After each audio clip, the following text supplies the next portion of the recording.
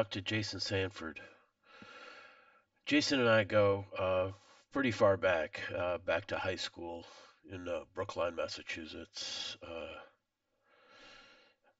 when we were both contributors to kind of weird alternative zines, and then wound up working at different times at the Coolidge Corner Movie House. We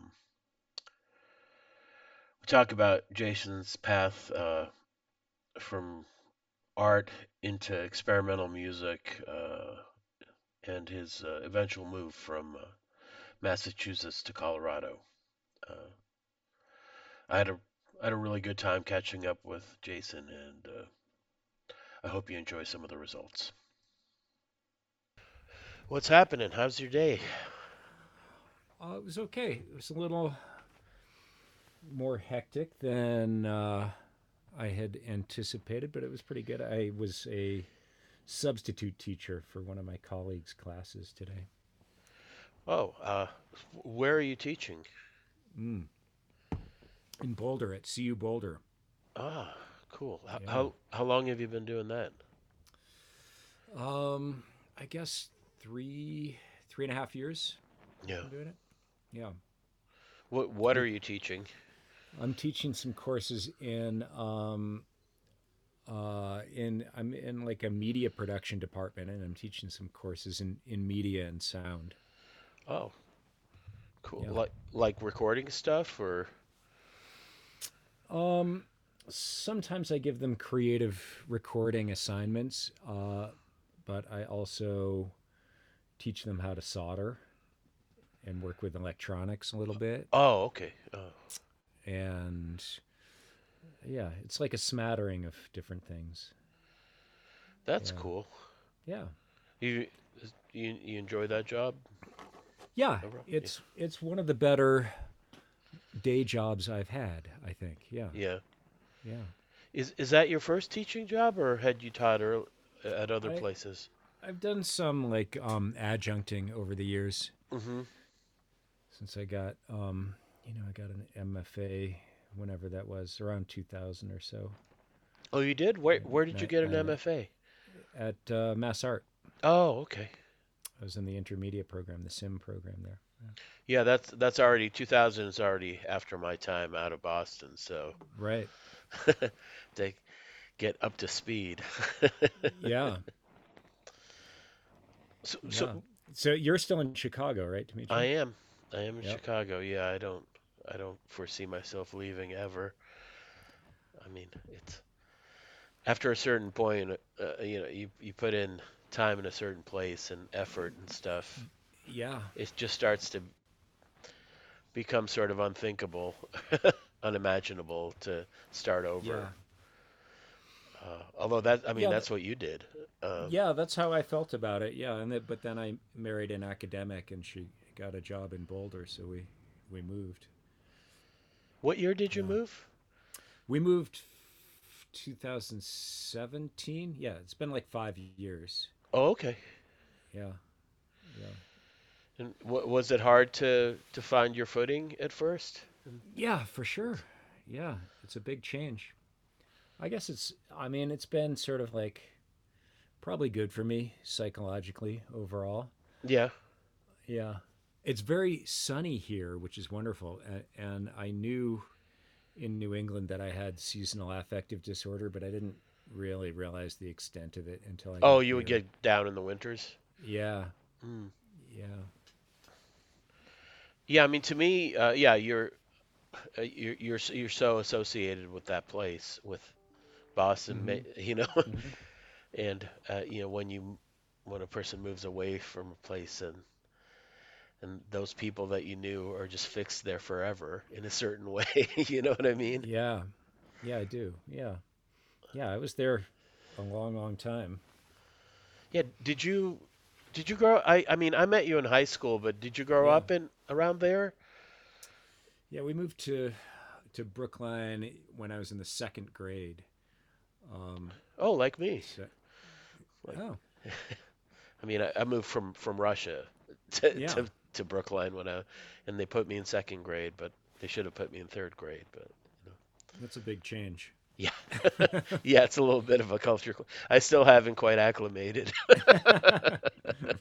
Where did you move from in second grade? Well, we when I was 4, we moved from California, Oh, and we lived in Wellesley for a couple of years. Uh, so I did kindergarten and first grade in Wellesley, mm, and then we moved into the city. right. Brookline felt like the city compared to Wellesley. Yeah. Well, it's it's a near suburb. It's on the Hmm. train, on the public transportation, so Yeah, it's not a full-fledged suburb the way you would think in a lot of places, I guess. yeah. So my days are busy out here. I've been like meaning since we to,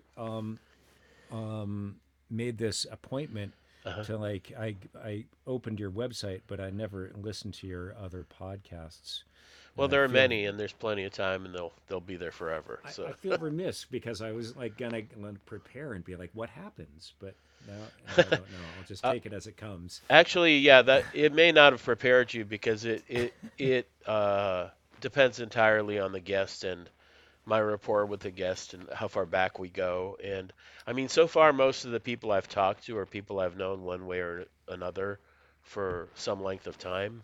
Mm-hmm. So, like, I rarely, formally prepare because this is not tied to, say, like a new book or a new record or something. Right. I'm just interested in having long, meandering conversations with people whose work I find interesting one way or another. You know, there's not Oh, really any okay. agenda. So you All set right. the agenda, and yeah, if you want, if you have something that's been eating at you that you need to address, this is a good forum for it. Well, it sounds I'm that sets me at ease. Okay, Yeah, I feel fine then. yeah. I mean, Yeah. some of them have been super specific to whatever people were working on. Other ones are completely like personal, like whatever everyday life kind of shit. Not Right. yeah. uh, I don't know that you'd personally know any of my previous guests. Maybe John Hodgman. Did this with me. Yeah, I remember John. Yeah. Who I mean, I you haven't wouldn't? seen him Yeah, since high school, but right. yeah, But he's yeah, remained an interesting person. yes.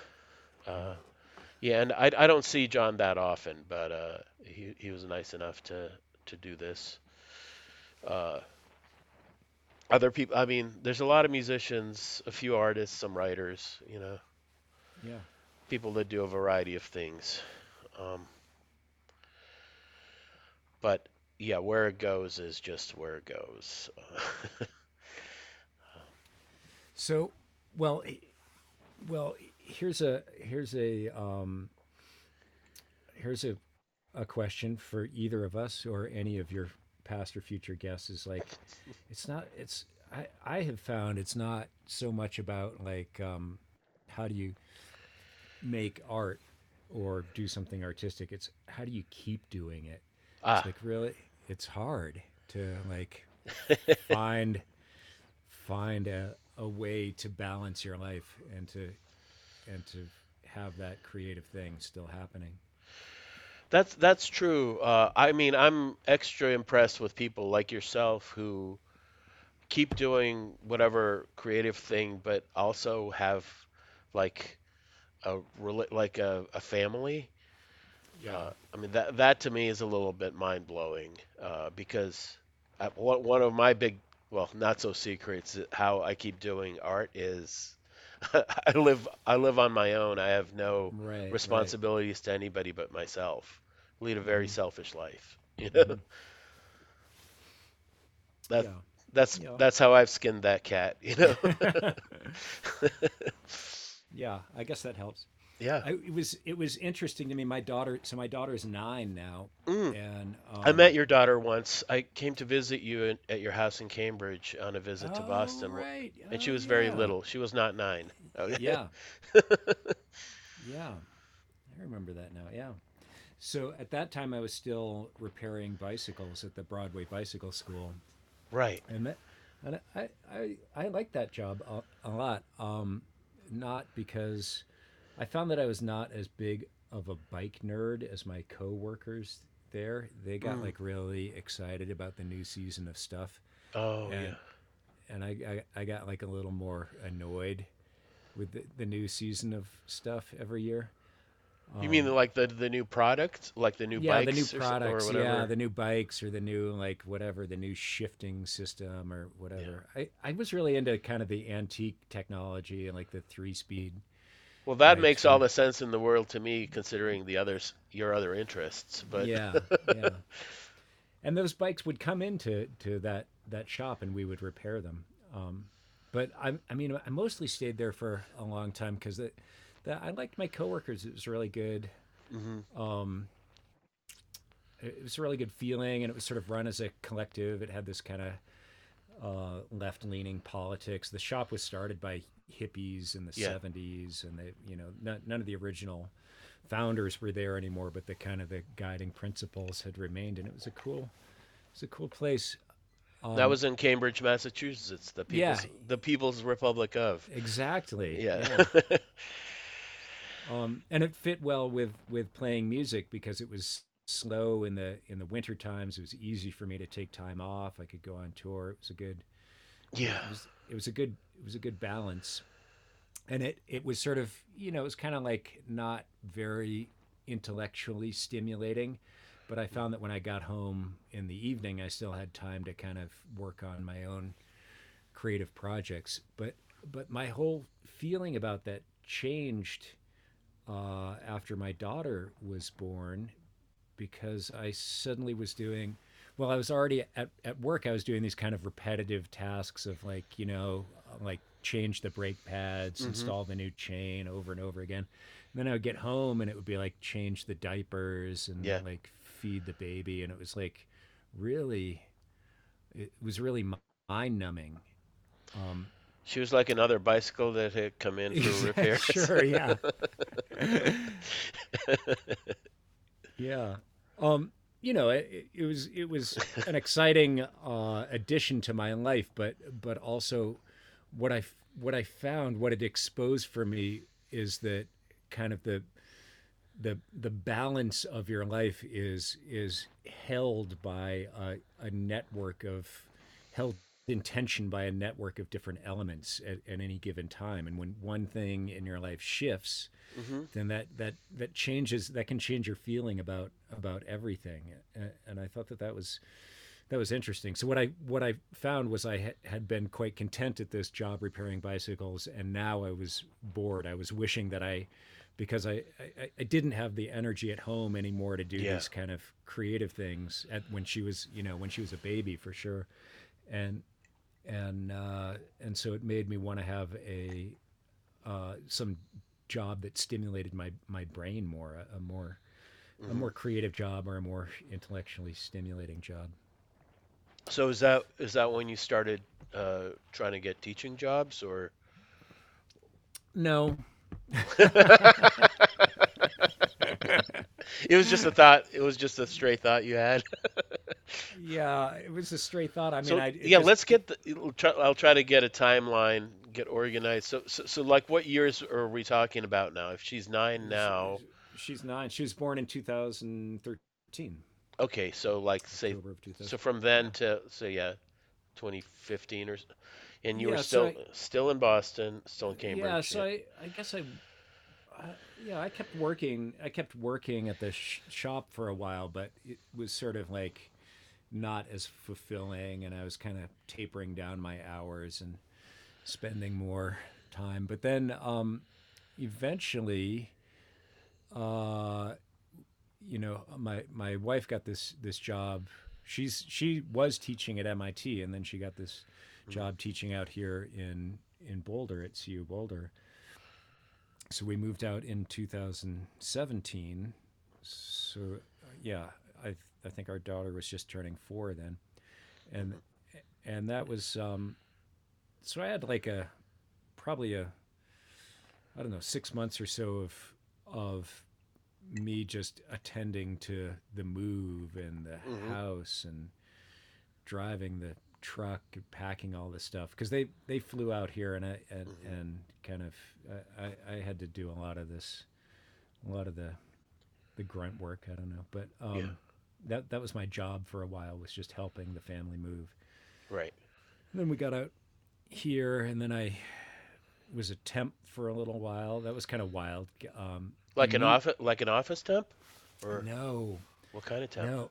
Well, we got here, and then I had a tour coming up with Talia with E, Uh-huh. and What year did E start? E started around to. It started a little before Yvette was born, so probably 2013, Oh, that maybe even early. Okay. late 2012. Yeah, yeah, So you had a um, tour and then what? yeah. We had a tour coming up that in like that June of 2018, and so I couldn't really. It's tough to like find a job when you're like, yeah, I'm gonna be gone for June. I'm going to Europe for a month. Mm-hmm. So I couldn't really get anything solid. So I just registered with a temp agency. Mm-hmm. So they sent me to a factory. There's Mm. a company a Boulder-based company called Night Eyes that makes like little flashlights and carabiners and things. Oh, okay. So I was working in their factory, but they actually had been hired by the OtterBox company, which makes these cell phone covers. Oh. And they had the new Han Solo line of cell phone covers had just come in, and they'd arrived from China in like cases of 24, like cardboard boxes of Mm-hmm. 24. But Walmart said, we want that product, but we wanted it in boxes of four. So they hired us. There were like 12 temps Mm-hmm. for 6 weeks or something, and our job was to cut open these boxes Yeah. of Otter boxes and take out four boxes from the box of 24 and put them in a smaller box of four and push it through a tape boxing machine and Mm. then put it on a pallet and stack it up. So it was like a totally absurd job. But what was interesting is that we worked in pairs because we were Mm-hmm. working the machine and putting the boxes on Yeah. the pallet, and we'd work with a different person each day. So there's like a dozen temps, Mm. and and I and that at that point I was like, wow, I moved to a purple state. I'm someplace. These are not people that I ever would have met in Cambridge, Massachusetts. It was Yeah. like such a weird cross section of just yeah, like really diverse people. So, There's like and you found this out because you were able to talk to your yeah, partner during the thing? you chat with these people for like Uh-huh. an 8 hour Yeah. shift, and you kind of really get to know them. Um, yeah, so there's like the let's see if I can remember some of the people I worked with. There were these like almost archetypical people. There was the gay vegan kid. Mm-hmm. There was the aging chess champion turned conspiracy theorist. Mm. Um, there is the young woman who owned. She had like I forget, like 6 or 8 pit bulls or something, like a Mm. crazy number of pit bulls.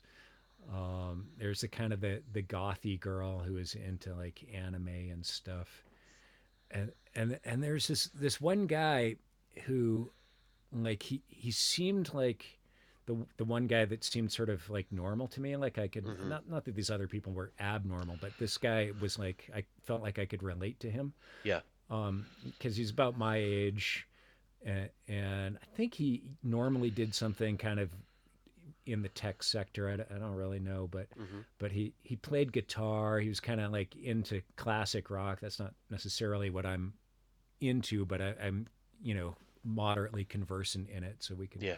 talk about that. But then, You could really um, pick apart that one Rush solo or something. right, yeah. But then at one point he was talking to somebody else, and I overheard him to say, "You you really think that we came from monkeys?"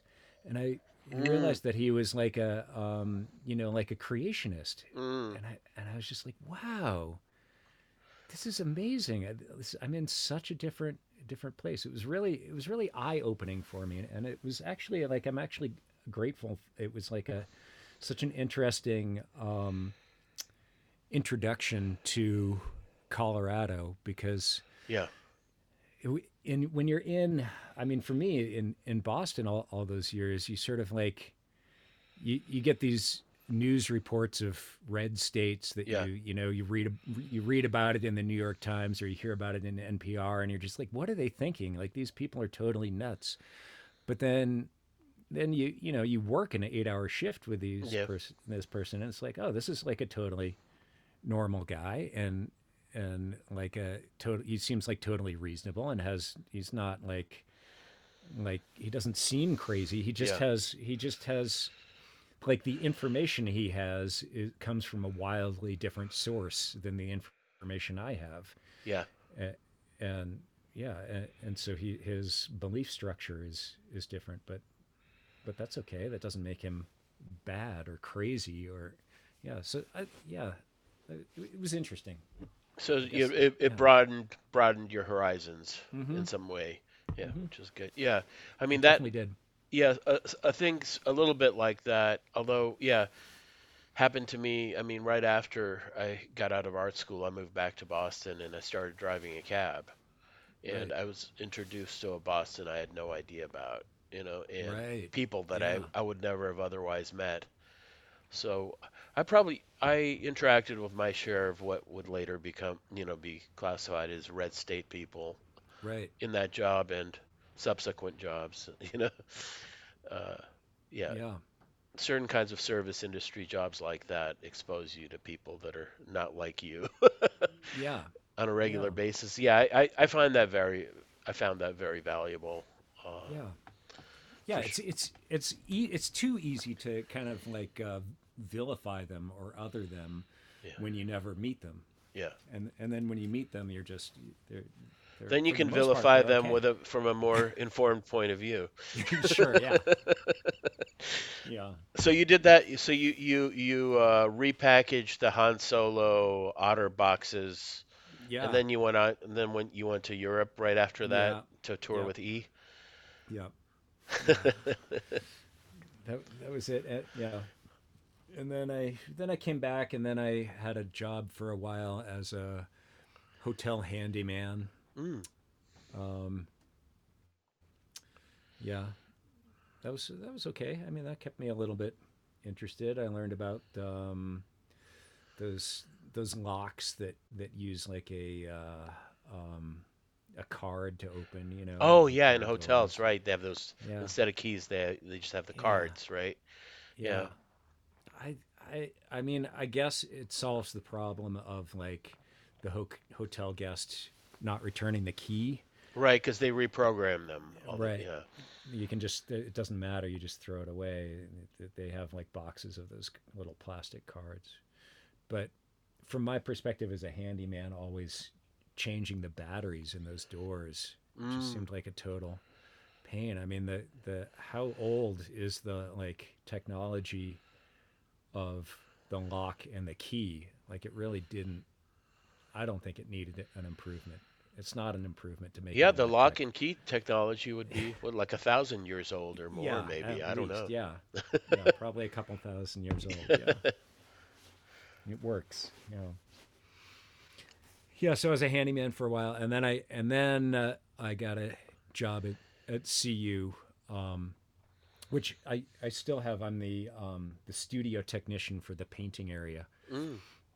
which means I kind of like fix the easels and Yeah. book the figure models. Oh, okay. It's a pretty chill job. Um, but then that got me hanging out at CU, and then so I sort of identified identified myself to some department chairs and said, hey, I've got an MFA. I could probably teach if you needed me to teach something, and so I started doing some adjuncting, and then that led to now a half-time I'm half-time staff in this painting job, and I'm half-time instructor in this in the Department of Critical Media Practices. Oh, So yeah, I'm a like a legit professor now. But congratulations. yeah, yeah, thanks. Yeah, I never finished grad school. I went for one semester and quit because I Mm-hmm. realized I didn't want to teach and I didn't want to be in school, and I went Right, back to driving a cab. right, And I've still to this day never had a salary job. Uh, right. but I did now. It's now 2 years ago in the middle of COVID lockdown. Teach a couple of drawing classes at a local university Oh, nice. because they needed because the guy that was teaching them, who's also the head of the art department in the small Jesuit university, went down with an injury, Mm-hmm. like an arm injury, and he's like sort of nearing retirement and decided that was his sort of like excuse to start his summer vacation, a semester before summer started.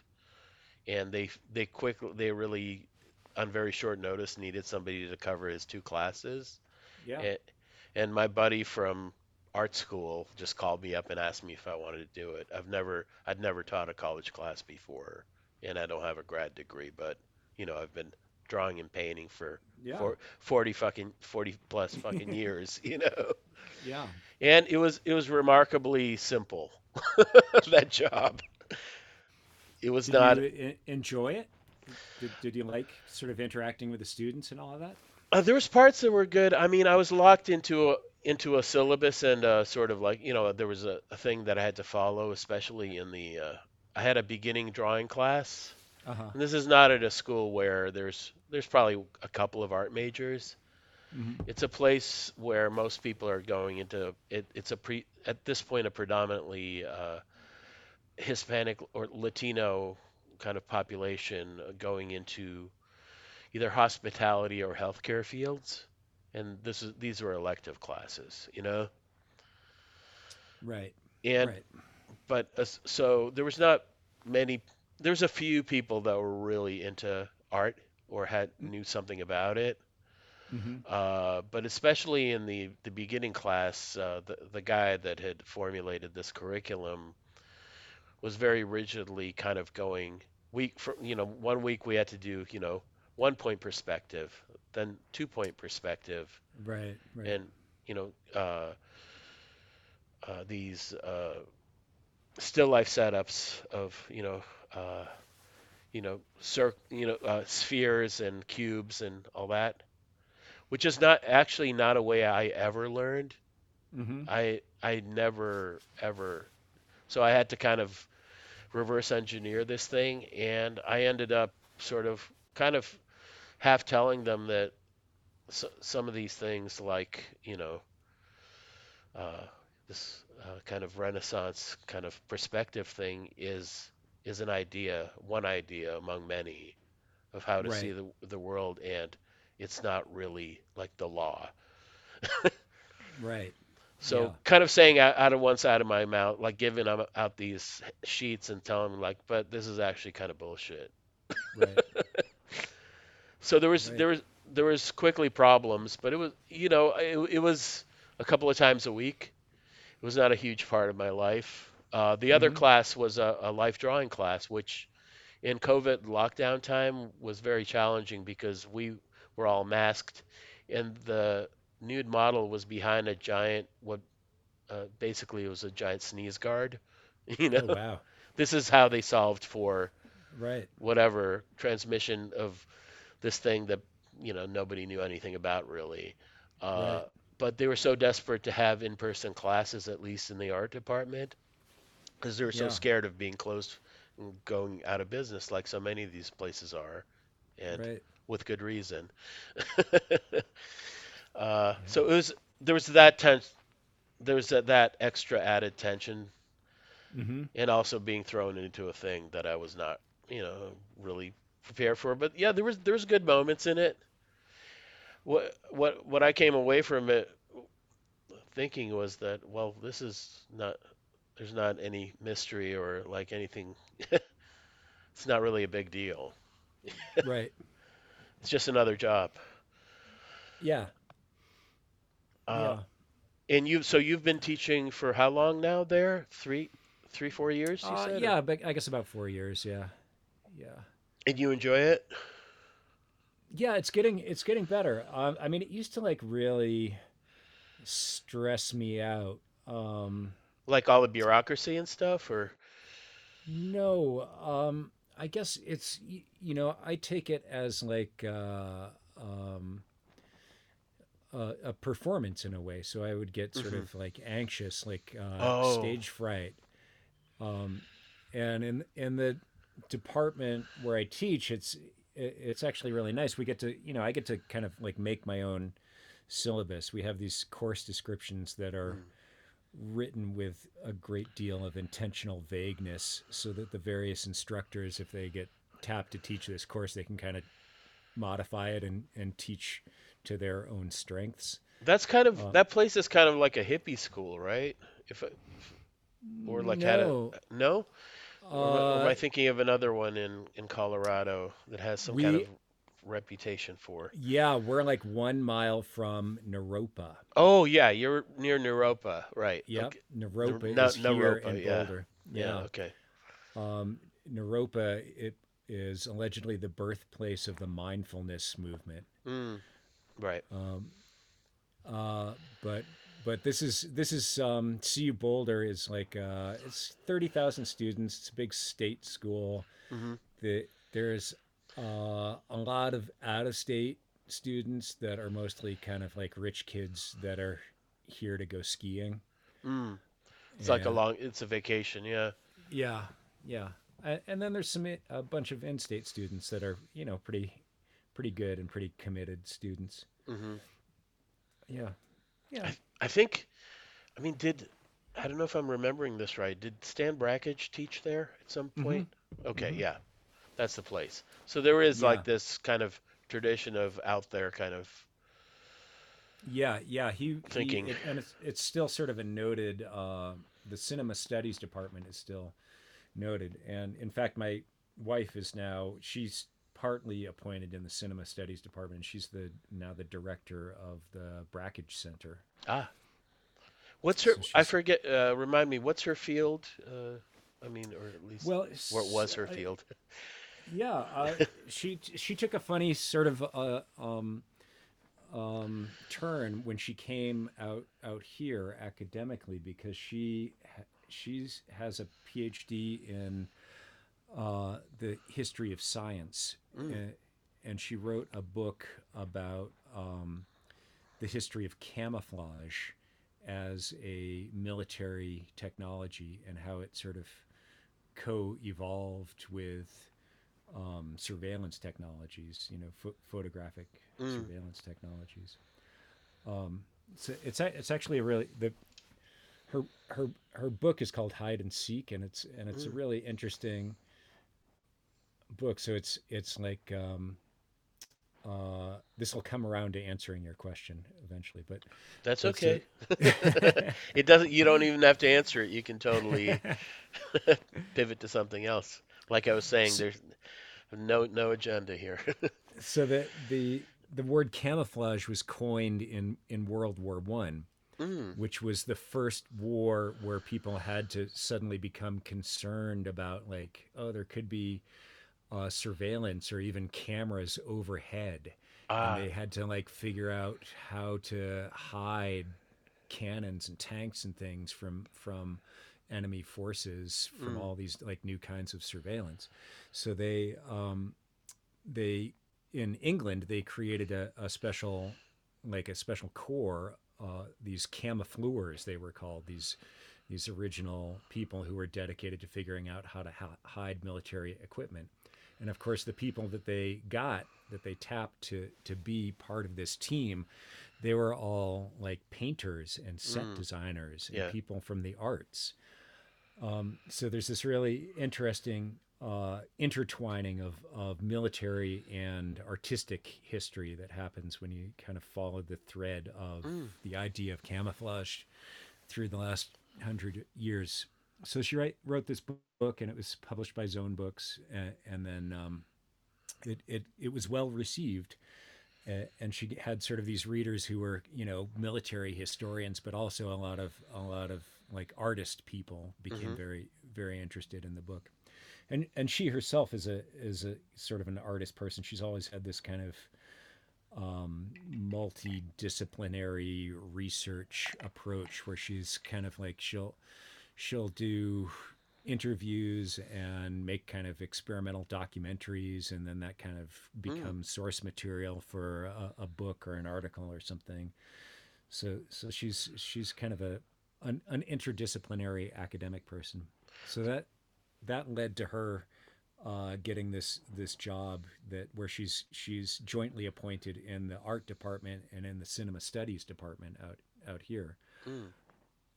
which is sort of a funny turn from being a historian of technology and science, but it also kind of makes sense when you know the whole story and the camouflage connection and all of that. Mm. And what has she moved on to? Since what's she currently into? She's moved away from Well, camouflage yeah, to. she published her second book, which is called Shoddy, Hmm. and it's a history of recycled wool. Ah.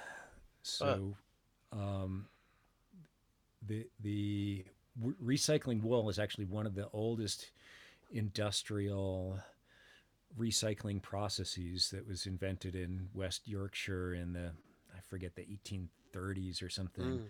Mm. And that some guy figured out you could take old rags and put them through a grinder and then respin it into new wool, and you could Mm. make, they made up this word for it. It's called shoddy cloth. Oh. And it was much cheaper, because you didn't have to grow the sheep and all of that, feed the Mm. sheep. And so it was this amazing new invention. And for it ushered in some class mobility. For it was the first time a lot of people could afford sort of a Sunday suit Mm. that was made out of this recycled wool. And it was very important. There was a story of espionage. The patents were sort of the designs were stolen and imported to the U.S. Mm. And they started making shoddy cloth in places like Lowell, Massachusetts, that kind of thing. And then Like during the old industrial town yeah, centers. Yeah. exactly, yeah, and then during the Civil War, there was some kind of war profiteering that Mm. went on, and there's some really poor, shoddy uniforms that were made. So shoddy, it's because it's recycled wool. The strands, the fibers aren't quite as long Yeah. as what later came to be known as virgin wool. So it's not doesn't wear quite as long. Mm. But the original shoddy was like pretty well made. But then in the Civil War, it was terrible, and it was like these soldiers were on the front lines, and their uniforms were just falling apart, and this caused a huge scandal. It was in the newspapers, and that's when the term shoddy took Oh, on the meaning. to mean poor quality. Exactly, Ah. exactly. Um, but then she sort of follows the history of it, and there's a lot of like interesting elements in her book. There's sort of like there's a backlash from the Growers Association, because Mm. they come up with this term virgin wool to Mm-hmm. distinguish it from the shoddy wool. And then there's a lot of like trying to discredit the shoddy wool, and there's fear of contamination, is kind of like on the popular consciousness, because it's made from these old rags, and you don't sort of know who had it before. And it's typically the rags are collected by in major urban centers usually by these Jewish rag pickers. So Mm. there's this whole like kind of element of um, anti-Semitism and racial fear Mm. that comes into the story of Shoddy.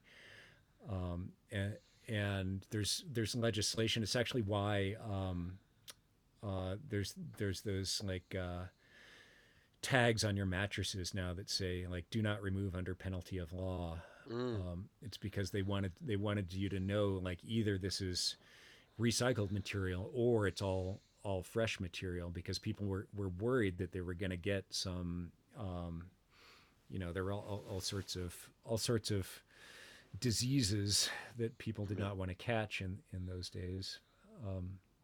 But yeah, so it's another really interesting book that it starts with this really kind of simple, just this material, this kind of fabric, but it Yeah. it examines all of these historical and political and judicial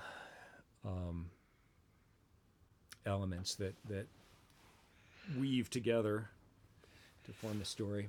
So that was her last book, and now she's sort of looking at mining towns. Now that we're out here in Colorado, Mm. she's been doing research on mining towns, and we go up to we've been up to the town of the disincorporated town of Climax. It used to be Mm. Climax, Colorado.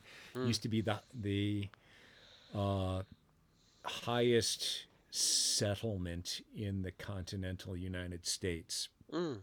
And I forget it's at like 12,000 feet or something like that. Um, and it was a little mining town where they would mine molybdenum. And the mine is still in operation there actually, but the settlement has disbanded. People don't actually live there Mm. anymore. They moved all the houses up the road to Leadville. But it's interesting. Yeah, there's a lot of interesting history in the settlement and the development of Colorado. Mm. Do you guys see that? There's a documentary a few years ago called Dawson City: Frozen Time. No, maybe she's seen it. I It's haven't seen about it. it's about, I mean, it's from Gold Rush times, and it's this town in the Yukon where they Oh, found this kind of treasure trove of nitrate silent films that were buried because oh this place wow. this place was so remote that instead of like sending the reels of the movies onto the next thing, they just buried them. Hmm. And so that led to a rediscovery of all these movies that were thought lost, and the movie Right. shows the restored frames from some of these movies. Hmm. But it's sort of the guy that made it, I forget his name, but it's sort of a historical kind of essay film, Yeah. and it traces all these sort of gold pros and entrepreneurs and hucksters of various kinds that kind of built America. So there's like one of Trump's relations was involved in that, of course. Yeah, it all traces back and connects up. Yeah. It's a pretty fascinating movie. You might be into it. Yeah. It sounds good. I'm gonna look for it. Yeah, it came out like, yeah, in the last 5 6 years. I would guess. I don't know. So do We you? we I watch a mean, lot of yeah. Go we ahead. watch a lot of movies. We have movie night. Yeah. It's usually Friday, Saturday, and Sunday, Mm. and we've developed this family strategy that Mm-hmm. goes like this: that our daughter gets to make the pose the suggest the choices on Friday night. Mm.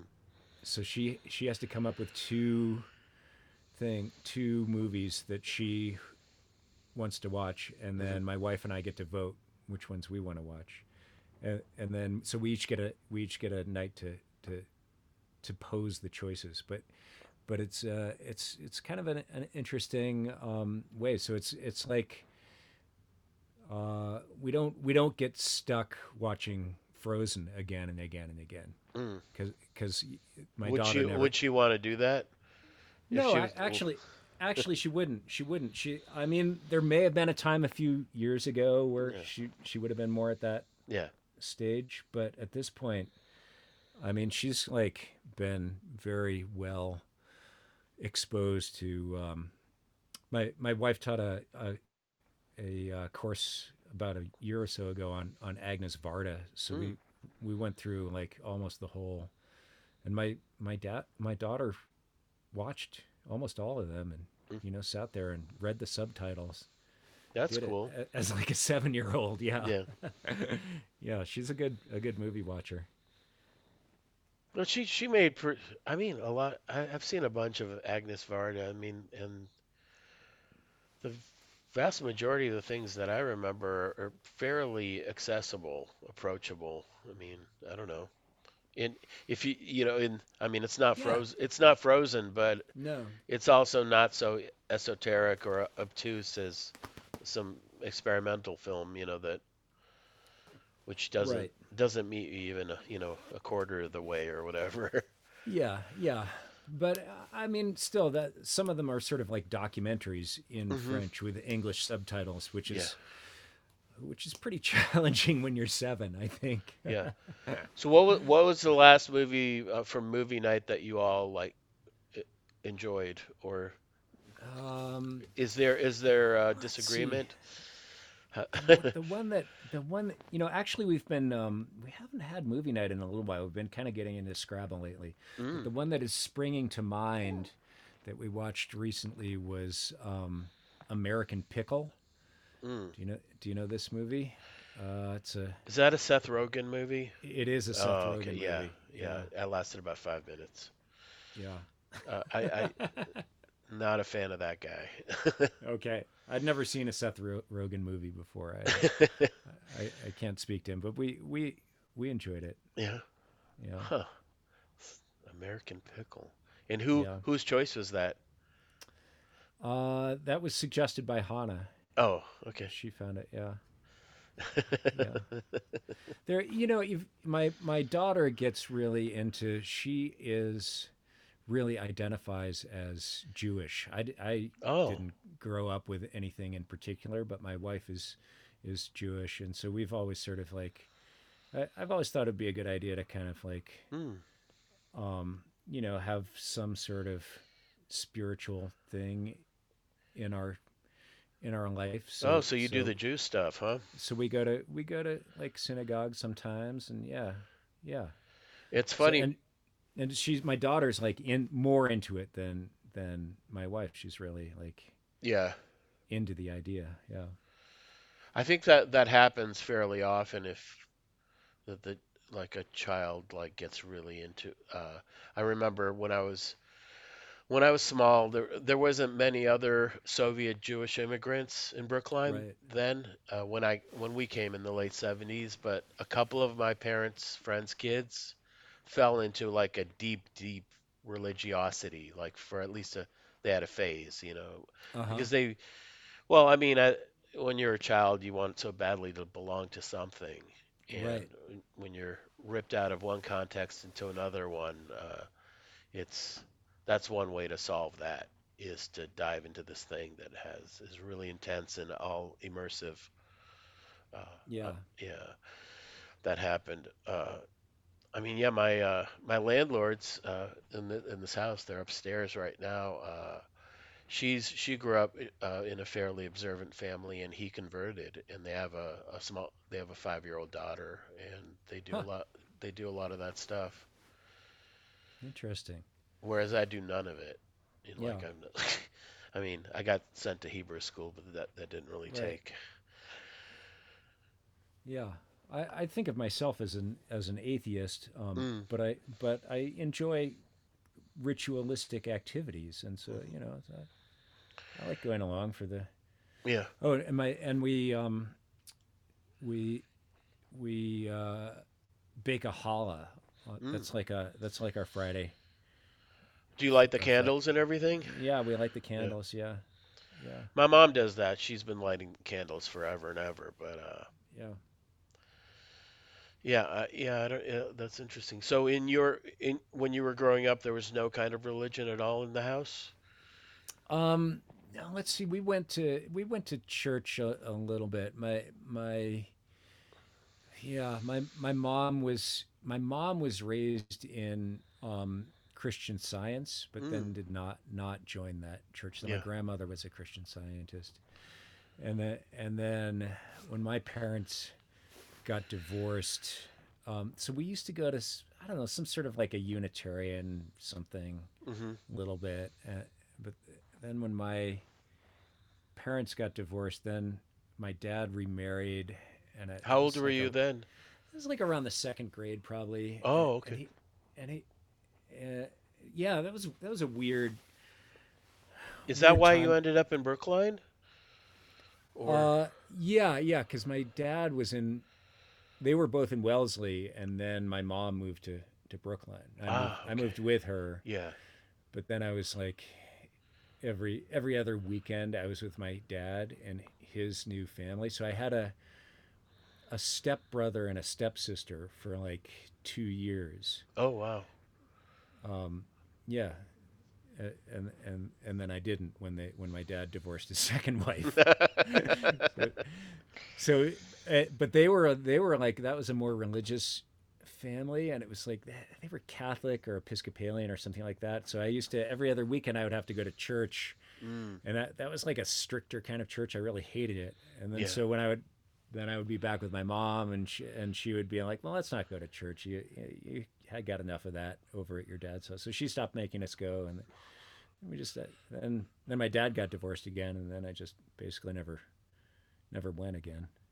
Oh, you stopped going to his house, or like, or you Oh no, stopped? No, to no. to, to Oh, to church. church, Oh, yeah, just to yeah, yeah, church. yeah. I would still see my dad for sure, yeah, but But you went to yeah, school mostly in Brookline, though, or yeah, yeah? yeah, Because yeah. yeah, Because my mom had custody. It was one of those deals where it was like yeah. every other weekend with my dad and dinners on Wednesday night. Wow, yeah. Because yeah, I met you sometime in high school. I don't know how far in, but Yeah, and it was why did we meet? I mean, I don't think it was because of the Coolidge, because I think I started there before you. Uh, but you lasted yeah. there a lot longer than I did. Well, I didn't work there until until I think maybe after college. Oh, I okay, came yeah. So back you and were there started. way Yeah, after. yeah. But yeah, I met you in high school, and there was like weird like literary magazines and other kind of things going on in high school Oh that yeah, we had yeah, some yeah, crossover in. yeah, There was some sort of like weird like stapled publication, yeah, which I probably have somewhere. I, yeah, uh, yeah, yeah, yeah. We used to put one of those together with Joe Joe Churchman yeah, and was I like my buddy. Yeah. yeah I did a portrait of you for one of those. I did a drawing. There's a Oh drawing yeah. of you somewhere that I don't know Oh if I have. wow. I probably have the publication that it's in though, Wow.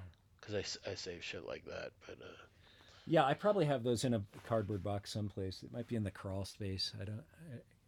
I, I I, mean, I tend to save that stuff too, but I haven't looked at it in decades. I found the surfing on ether tape. I have Oh yeah. I have that, so Wow. I can donate it to the Jason Sanford Museum or whatever when that when they open that. Yeah, Yeah. and then yeah, but later, when would this have? There was a time when you were living in Jamaica Plain and you had a loft and there was performance art night. When Yeah. was that? When was performance art night? So let's see. Let's You would have see. been out of college probably or in Yeah. yeah. Yeah. I would have been out of college because I went to UMass Amherst, Right. and then I came back to the Boston area, and it sort of took me. I didn't go straight through. Let's see. So I started in '89, and I probably finished around 94, 90, yeah, 94 or Yeah. 95, somewhere in there. And then found that loft in JP. Which And I was the was same place where Harry Snyder used to live. really, It oh, was I like didn't in this, recall that. yeah, I mean, I Oh, traced it. It was like the same building, I think. oh Yeah. wow. Because I knew I'd been there. I remember showing up in your loft and it's like, I've been, and I had this feeling I've been in this building before. Huh. And and that was the previous generation. They'd gone to like the museum school and stuff. Right. Interesting. The older people that worked in the Coolidge in the 80s, who Huh. I worked with. Yeah. Huh. Yeah. So it was a weird deja vu thing because I went Yeah. there because you had like performance art night. Yeah. Yeah. So I started performance art night because I was, there wasn't really. I was interested in performance art. There wasn't any of it at UMass. Um, Were you mostly doing art at UMass? yeah, I Yeah. was a BFA. I was doing photography, and then I wound up with a sculpture degree because I don't know. I just thought that was more kind of like all encompassing, or spoke more to my set of interests. But I was doing some performance already at that point in just the classes that would had more open ended policies about the kind of work you could do. Mm. Um, and I came back to Boston. I was like, okay, where does performance art happen? And there was that place Mobius in the South End, and they were like, yeah, well, why don't you like submit an application and we'll get back to you in 6 months with your Mm. proposal. And I was like, that's not really how I was imagining things would go. Yeah. Um, How did you so imagine? Like, what did you have in your mind? You'd seen something that was performance art by then, or yeah, yeah. I mean, I'd been exposed to a little bit of it. There was. I mean, I was certainly aware of Laurie Anderson for sure, okay, yeah. and there was a troupe that came through. It was kind of like from performance art from um, was it PS 122? Is one of those like Oh, from New art, York, yeah, yeah, art spaces in New York that used to be a public school but now is an art space of yeah, PS something right. something. And they had there was like a show that came through, and it was like half a dozen different performance artists put on a show, and it was really varied and really interesting. I still remember a lot of it to this day, or some of it to this day. Hmm. Um, uh, so yeah, and my uncle is an art professor also. Oh, He teaches at ASU. He's a sculptor, um, and he had gotten his MFA at um, UCLA, mm. and Chris Burden was like one of Oh, his okay. teachers. So I'd had some exposure to the ideas around performance art, um, and I just thought it was an interesting idea. But then in coming back to Boston, I realized that there just wasn't a scene for it. Mm. It wasn't like uh, you couldn't just sort of like become a performance artist. It Which didn't is wasn't what going to pay. that's what you wanted to do. You wanted to just It wasn't going become, to pay yeah. the rent. Yeah, yeah. I mean, I don't know. I was I was I guess I was like probably all of us, but I was naive in my 20s, and I just didn't really have an idea about how the world worked, and how the relationship between money and the arts, and how things got funded and how things happened. And Mm. um, but that led me to begin this performance art night that was basically just like an open mic night, but Yeah, please do something weird. right. um, and it was once a month in our loft, and it would and we did that for like 4 years, I think. Yeah, what um, year would that be? Like the mid 90s, early yeah, 90s? so Yeah, that would be, yeah, like 94 to 98, maybe yeah, something like that. Yeah, right. yeah, that sounds about right. um, and, and so at the same time, I would have been starting Neptune, Hmm. and pursuing that. um, and Because yeah, so surfing on ether didn't have those welded instruments, did it? no, It didn't. no, I didn't think no. so. Yeah, that was like a band. That was like, I think I took like a year off and came back to Oh, from Boston. from from yeah, college. Yeah. yeah, and I was like, I might have during that year. Actually, I think during that year, I took a continuing education class at Brookline High School Oh wow. in the metal shop, so I could Mhm. get access to machines, and that's when I finished my first guitar, which I had begun at UMass. Oh, okay. It took a really long time to kind of figure out how to finish the first one. Um, so yeah, Was we're Surfing on Ether your first band, or did you yeah, have any other? Yeah. yeah. It was the first band that ever like played a show or something. I had Yeah. I was good friends with Adam Scotto, and so we had played a lot of music in high school, but we never Hmm. really. It was just in his house. Yeah. We never really did anything. So Surfing on Ether was the first attempt at a band, and I was trying to. I was I had made like a Super 8 film, and we did a live soundtrack for it. I think we performed once at Mass Art or something. Mm. So it was trying to make it kind of an integrated art project also. But then it was of course, as happens in your 20s, the person playing bass was the person that I was dating at the time. So that didn't last forever. That combusted. Yeah. That's that's what one of the fallback ways that bands break up. So Yeah, like the couple exactly. within the band breaks up, Yeah, and then yeah, it's over. yeah. So so how long after the tragic demise of Surfing on Ether did Neptune begin? Well, so then I went.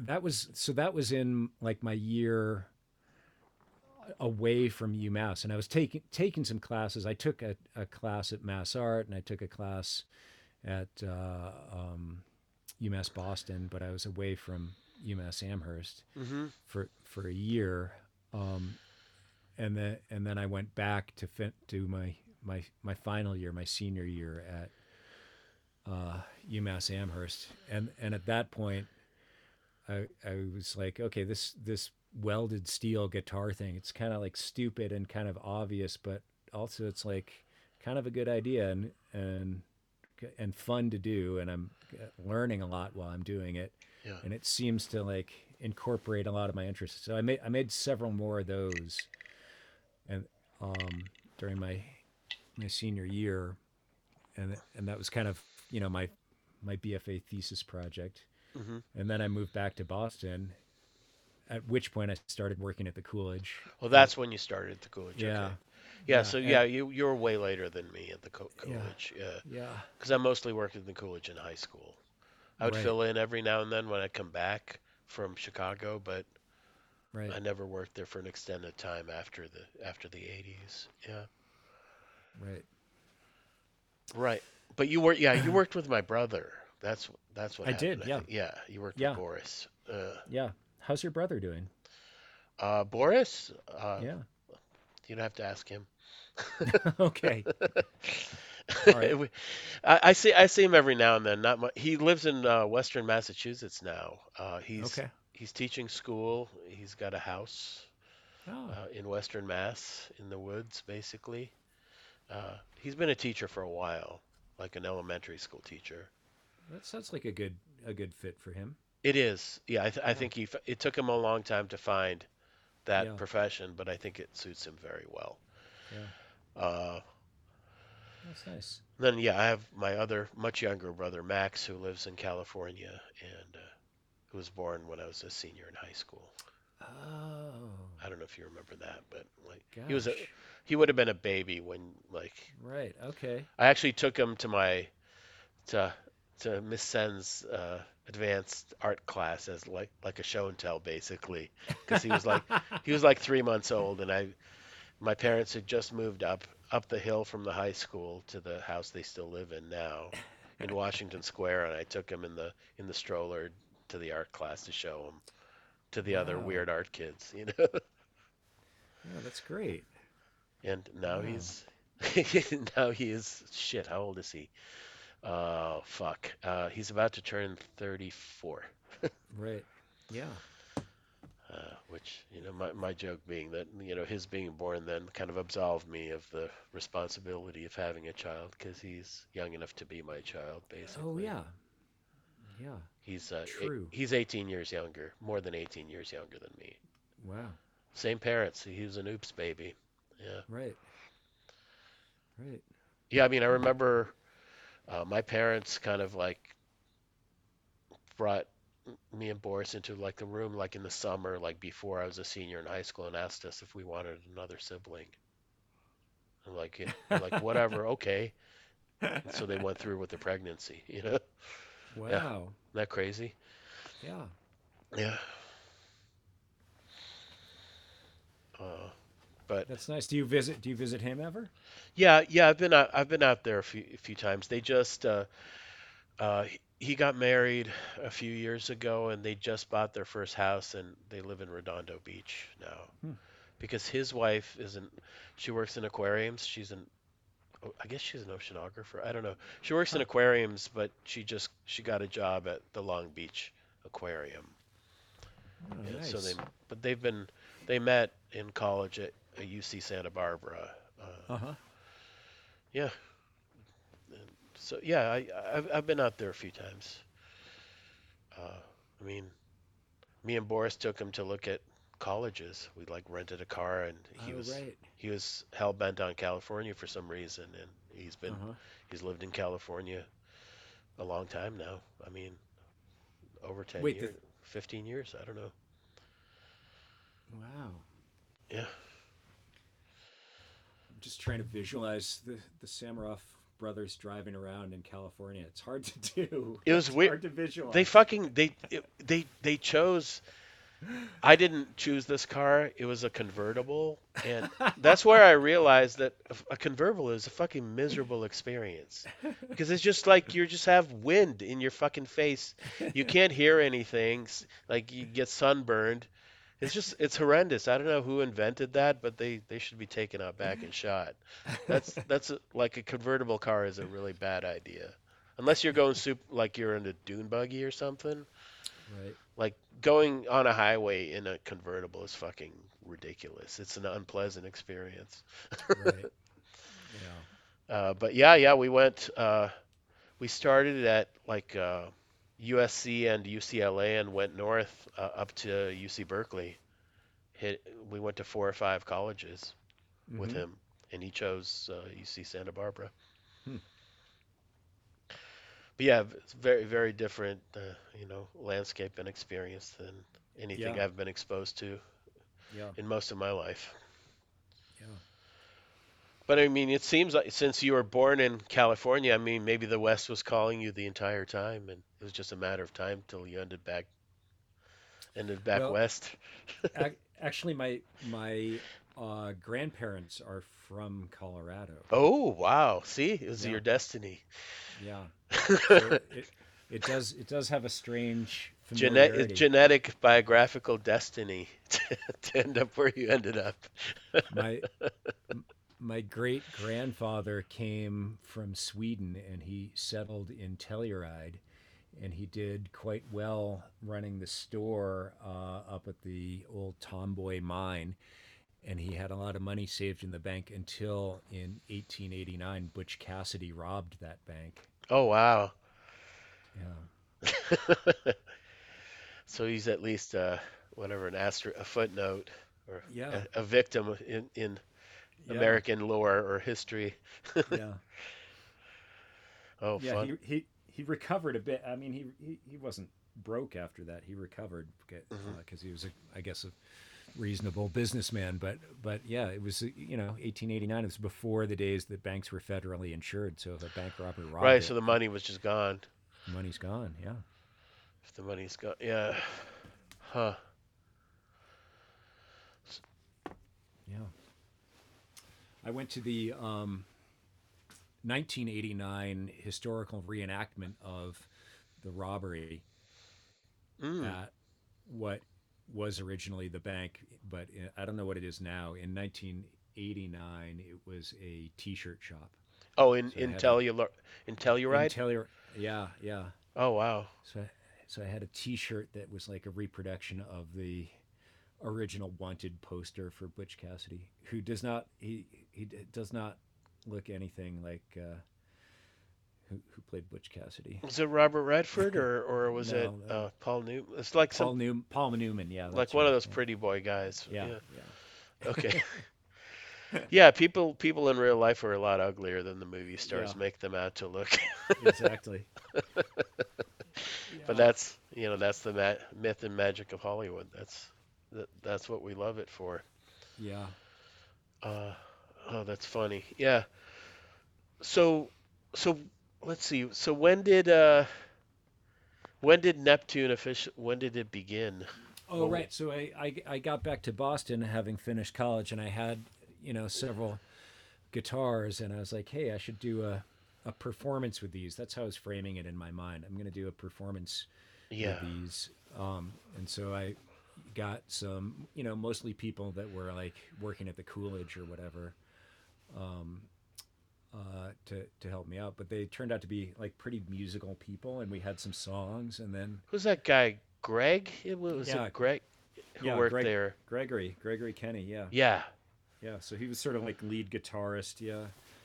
Um, and yeah, yeah. And where was that first performance? Was it in Oh, it was just in your? a basement in Alston. Oh, really? Yeah, yeah. But it led very quickly to more shows. So we soon were playing at the Middle East or whatever, and it turned into a real band. I had imposter syndrome because I was sort of like thinking of it as this, like, I'm doing a performance art project with these sculptures that Mm-hmm. I made as a rock band, Yeah. and but we're playing these shows with like actual musicians, and but I don't know. I had imposter syndrome for a long time, but eventually it just went away. I mean, that's like, you know, 12 albums ago. Which album did the imposter syndrome fade for good, would you say? I don't know. I don't know. I mean, I guess that's a good question. It is a good question. Yeah, I just sort of like accepted myself as, you know, kind of a. I I guess I'm sort of an outsider musician. I have like basically no formal musical training. Yeah. Um, so, But I mean but that's probably true of a lot of people in rock bands, even a lot more yeah, traditional rock bands than yours, right? yeah, That they don't yeah, have musical training. I mean, right, yeah, yeah, that's that they true. learn by just listening to try to Right, imitate the records they liked or whatever. right. I mean, I did one of these with Tom Shannon from Cheater Slicks, Oh, and right. he who kind of over the years become pretty good friends with, but who are still going. They're in Columbus. Yeah. They're still going. They just put out a new record just like this week uh, Wow, that's great. on In the Red. Yeah, I just got my copy today. But he was telling me how they so it's Tom and Dave, they're brothers, and they tune their guitars to each other. They're Hmm. not tuned to any like tuning that anybody would understand except them, but they've played with each other for so long that Right, they just tune to each other. right, And so it can't be replicated. They right. don't know he doesn't know what tuning they play in. You know? Oh, interesting. Yeah. Yeah, And so there's that way of doing it.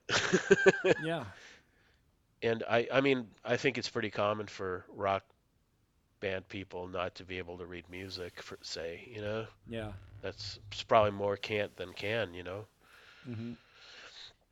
Uh, Yeah, so maybe I mean maybe you're not as much of a fake or imposter musician as you think.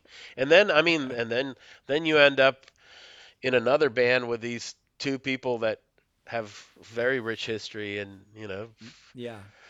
in bands. How did that happen? How did E happen? It was just Talia had been a Neptune fan, I guess, and she just think I'd known her from around for years, and Just from I think, Cambridge. yeah, yeah. I mean, well, she lives in Alston, but just from the scene, Uh, and I think I forget exactly where we were, but I think we were at a barbecue or something. I don't really remember, but she just said, "Hey, want to play music sometime?" And I said, "Sure." Um, so we started playing. There was a different drummer at mm, first, and then we got Gavin. And Gavin's not playing with us anymore. He couldn't do the last tour, so we got our friend Ernie Kim to do the last tour. oh, you got a different drummer now? Yeah, yeah. Oh, I mean, Gavin's on the most recent record, yeah. but he just couldn't do the tour because of family stuff. Uh, He couldn't go away for a month. His boys are uh, they're, I don't know, like 10 and 13 or something like that. oh, He just needed to be around for them. Yeah. Um, but he's been playing with karate again. I He know. Yeah. I had a table at the this like art craft fair within the Pitchfork Music Festival, and I didn't get to see them, but I heard them a little bit from Oh, nice. one of the Yeah. stages. Yeah, because Numero's reissuing all the karate stuff. Oh, great. Yeah. Yeah, Yeah. Yeah. I mean, that seems great for him because they're able to do these kind of like just I don't know if they do one offs, but they'll do it like a short, like a 1 week tour of Italy or something, and that's E can't really quite do that. Like it takes us like 2.5 weeks to kind of like hit the break even point in Europe, yeah. where we're like covering our rentals and our Hmm. plane tickets and everything. So it doesn't make sense for us to go for less than 3 weeks really. It's better when we go for four or something like that. Then we get to come home with a little bit of money. Huh. But yeah, yeah, yeah, we're at like a weird level of like the economic reality of it, kind of like just barely making sense. But I mean now I know is a bizarre time for musicians and on a lot of levels, but I'm friends with a lot of musicians here, but I was just talking to my friend Tim Kinsella, who used to be in in a band called Joan of Arc, hmm and he's now got this band with his wife, and he's telling me was just telling me like last week how like all these bigger bands are now playing smaller venues and making it kind of impossible for uh the bands that were used to those venues to book them, huh. like that there's this shrinking or like downsizing kind of thing. Interesting. That's what he was having difficulties with for booking a tour, you know. Interesting. Yeah. It's a weird new, and then of course because of COVID, like all the records and everything are backed up like 2 years, so like all the Right. record pressing plants are all way backed Right. up. Yeah. So now everybody's putting out cassettes again and fucking CDs. Right. Right. Yeah. Yeah, it's bizarro. I never knew Talia. I mean, like, I was a fan of hers for like for a million years since the 80s, Right. and found Yeah. it kind of intimidating to even approach her until more recently. Yeah. But Oh, I she's made great. she's so friendly. Yeah. She's like the most real person you could ever want to meet. Yeah. Well, yeah, but Yeah.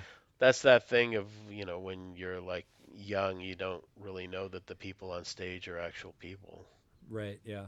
that you can know. Yeah. And Yeah. I mean, I made friends with Chris, with Brokaw over the Mm-hmm. years. That for some reason was easier.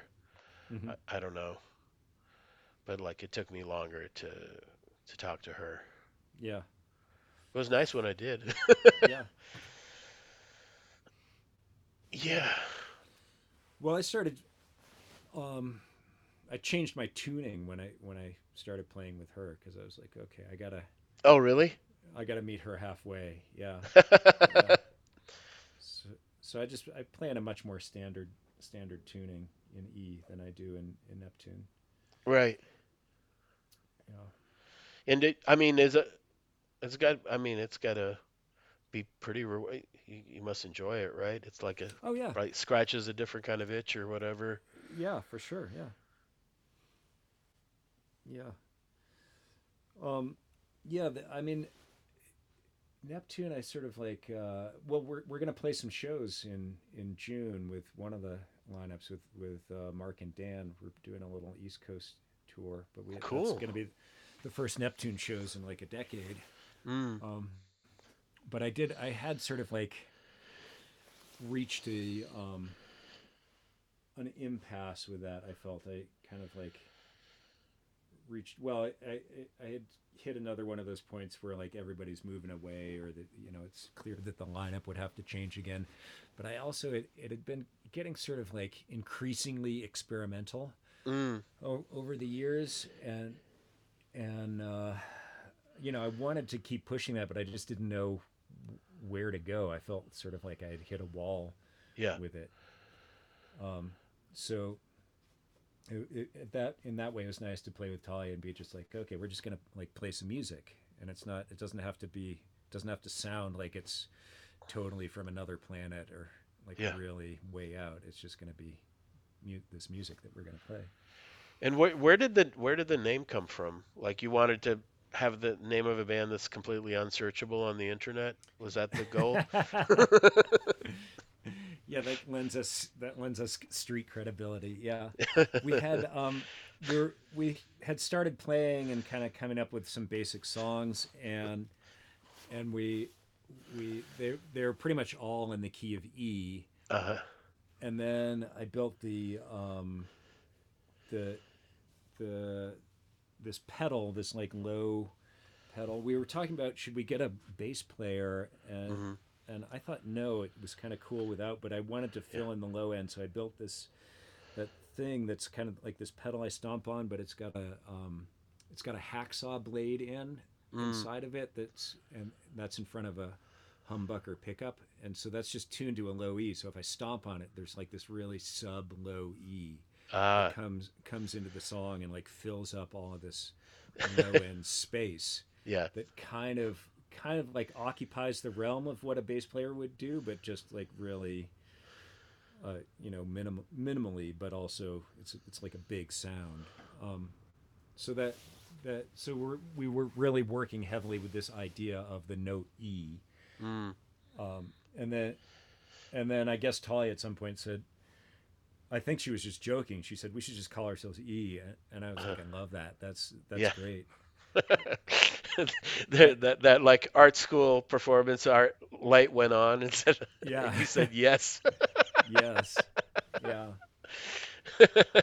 And I loved it I mean for the reasons I just explained, but also that it's like such an overused letter in the times of like email and Oh, everything, yeah. cigarettes, whatever. It just seemed like such an overburdened signifier as a Uh, letter that it was like empty again. that that was my feeling about it. yeah. And now you're stuck with it. And now I'm stuck with it. Yeah. That's like, yeah, I don't remember who I heard was listening to or reading an interview with some like aging punk band or something that came up with some stupid name when they were teenagers, and now it's Mm-hmm. like 20 years later or whatever, Right. and Yeah. they can't change it, Yeah. because it's like a known quantity. It's an entity that people are aware of, and they Yeah. don't like the name, but there's just no. That's tough. That's tough. I remember when we were naming Neptune. I still like the name Neptune for a band, but I remember like the list of names and thinking about it and like almost going with Lugnut. And just looking back like, oh wow, I really dodged a bullet with that one. Yeah, that. That was terrible. Yeah, Lugnut would not have been. Yeah. It would have been like a joke jam band or something kind of Yeah. name. But I mean at that point I was like I was just like thinking of it as this performance I was going Right, to because do you didn't once. know it was going to Yeah. be a real band. Yeah. Yeah. And maybe it would have been just a joke performance if I had named it that. Yeah. Yeah, I guess. Yeah, I mean names do matter. Yeah, So yeah. what's the is there like are you engaged in any sort of music scene locally in Boulder? There's a couple of kind of interesting experimental musicians on campus. You know, there's like a couple of professors that do some interesting work. Um, you know, not that I really play music with them, but they're like people I can speak with at least.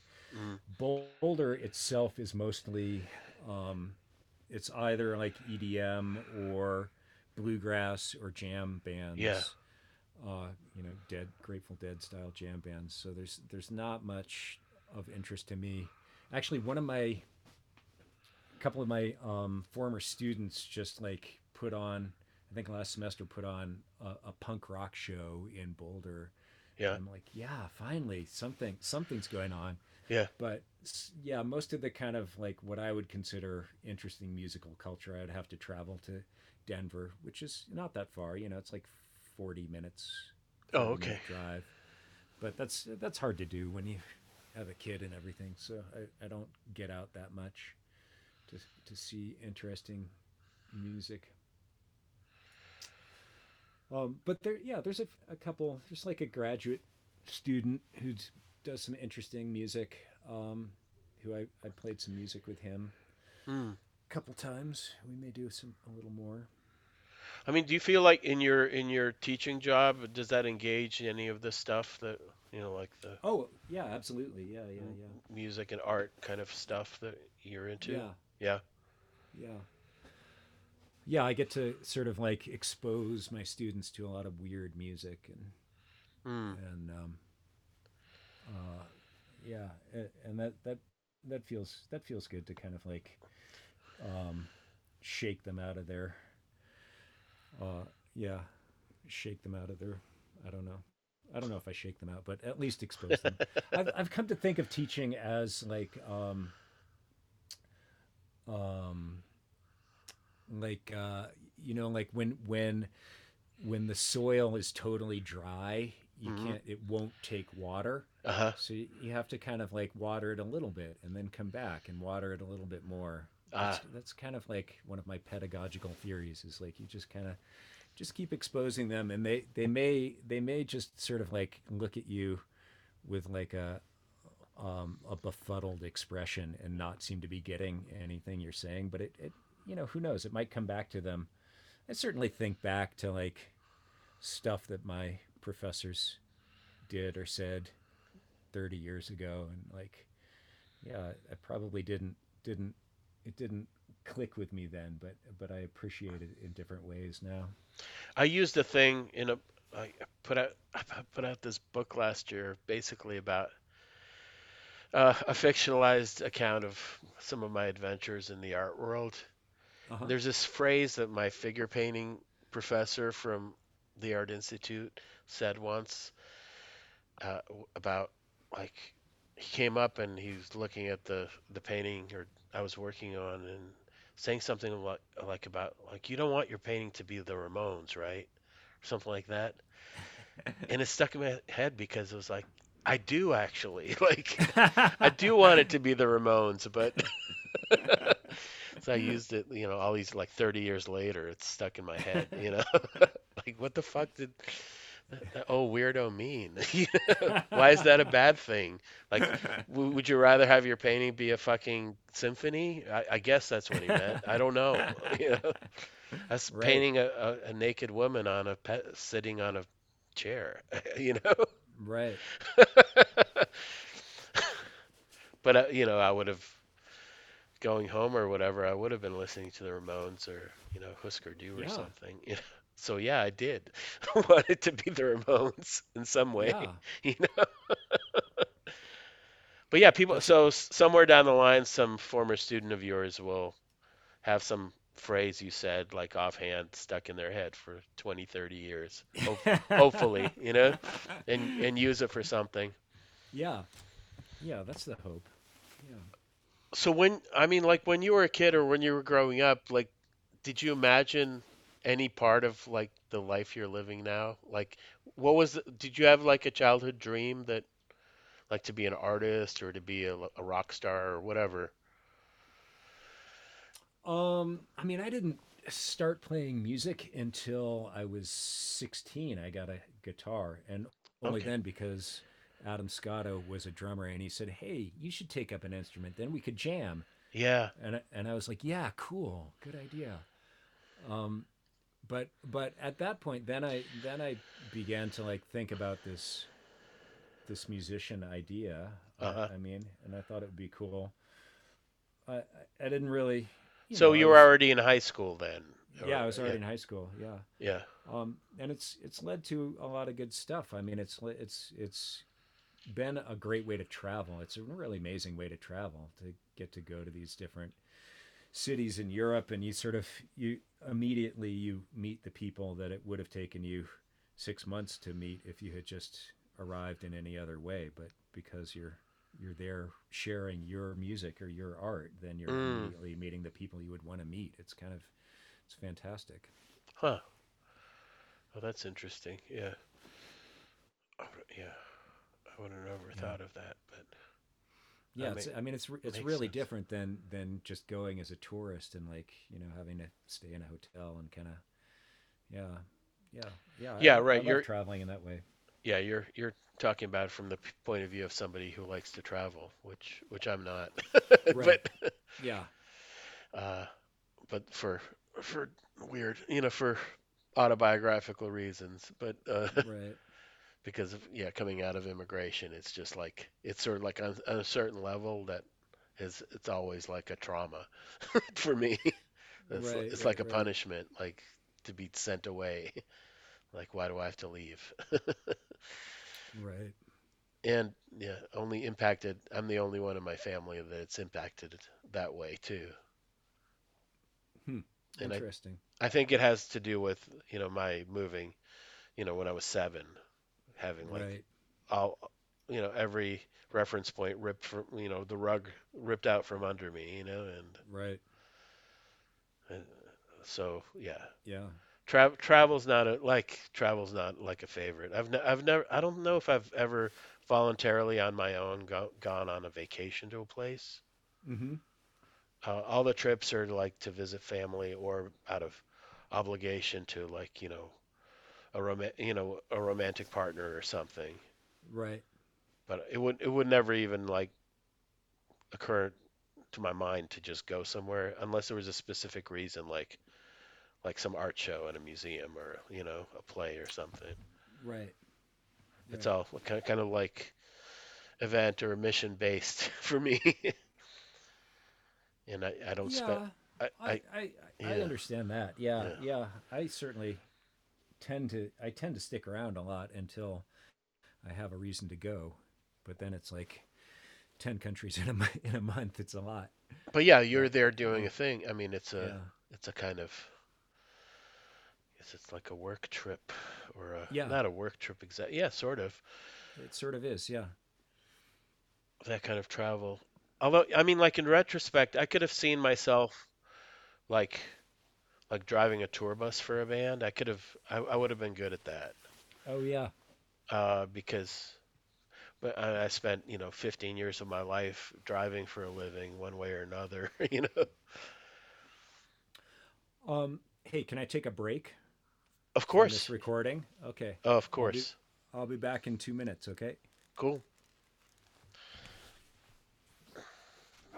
Are you still there? I am. Hi.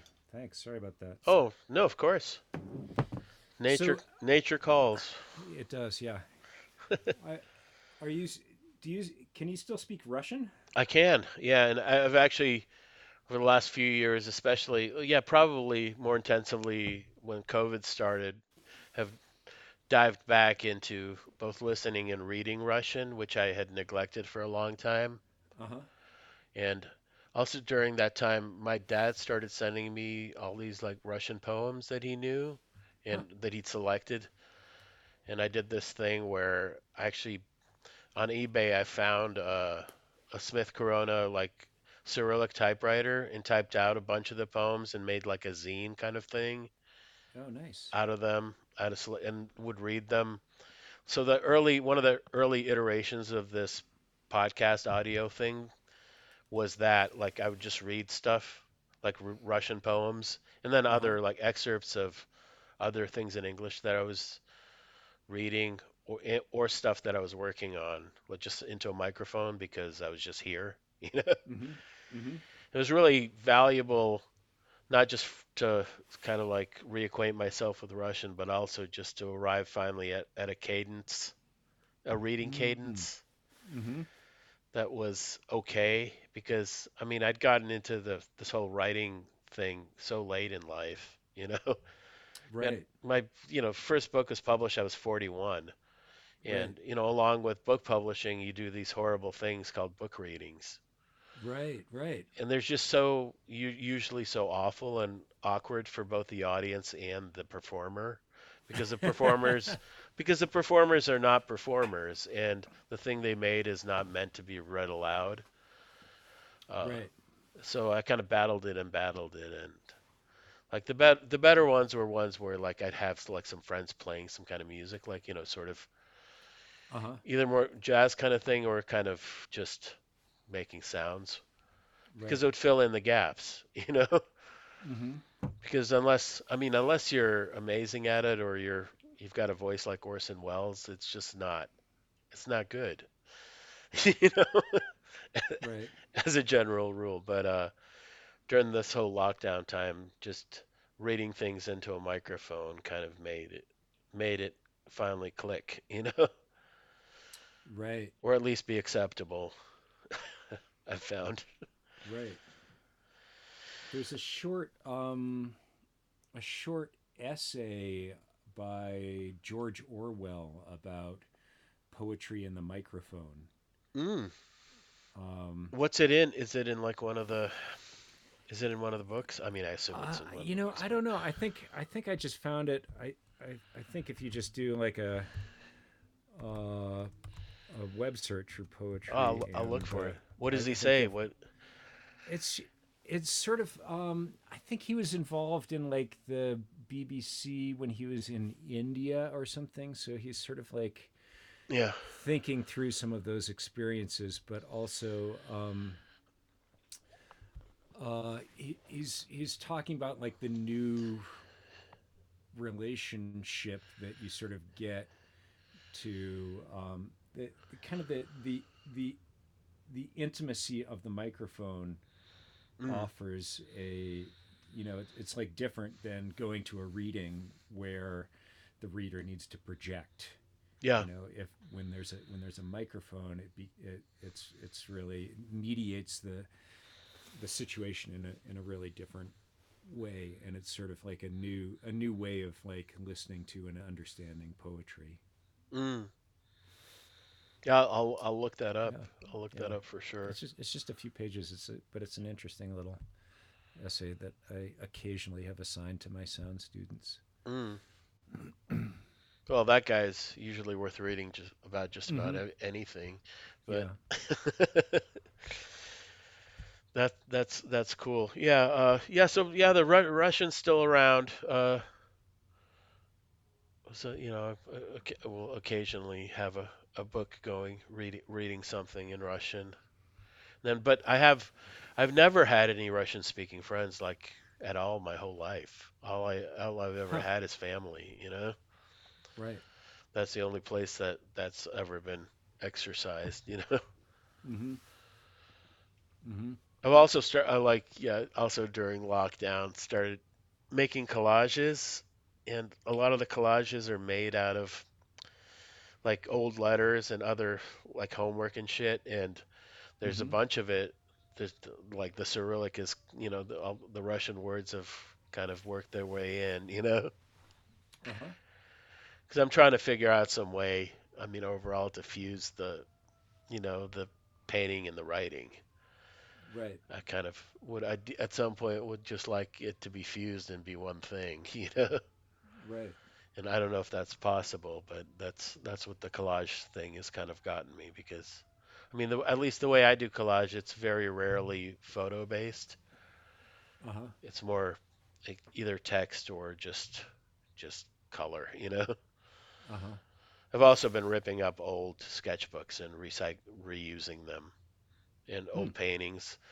I did actually one of my paintings from undergrad that I dragged back to Chicago from a visit to Brookline that Mm-hmm. had been living in my parents' basement, you know, all these years, and I dragged it here and stuck a bunch of shit to it and fixed it, covered up all the parts of it that are horrible, and made a new thing out of it. And some guy bought it, and it's hanging in his house. It's like a 5 foot tall thing, like Wow. it's a big one. And I don't usually work that big anymore, but it's been fun. That's neat. Wow. Yep. Yeah, there's just no telling what kind of turns Yeah. you'll take as time goes on. Uh, but yeah, I also occasionally get to design like album covers or book Uh huh. covers for other people, and that's usually fun. Have you done any video? Not very much, not very much video. Uh huh. I mean, I did uh, when I put out a book. The second book was put out by a horrible local small press that turned out to be run by a crook. But uh, Mm-hmm. I made kind of like stop motion, kind of like sort of like a very crude animation kind of book trailers for Right. that. But I have been thinking about, yeah, somehow like with all this collage stuff, like it would definitely lend itself to some sort of stop motion thing, you know? Yeah. Yeah. Definitely. I mean, that seems like once you're in that medium, then you've got the writing and the speaking into a microphone and Yeah. like the drawing and the collaging. That seems like a way it could all come together pretty fluidly.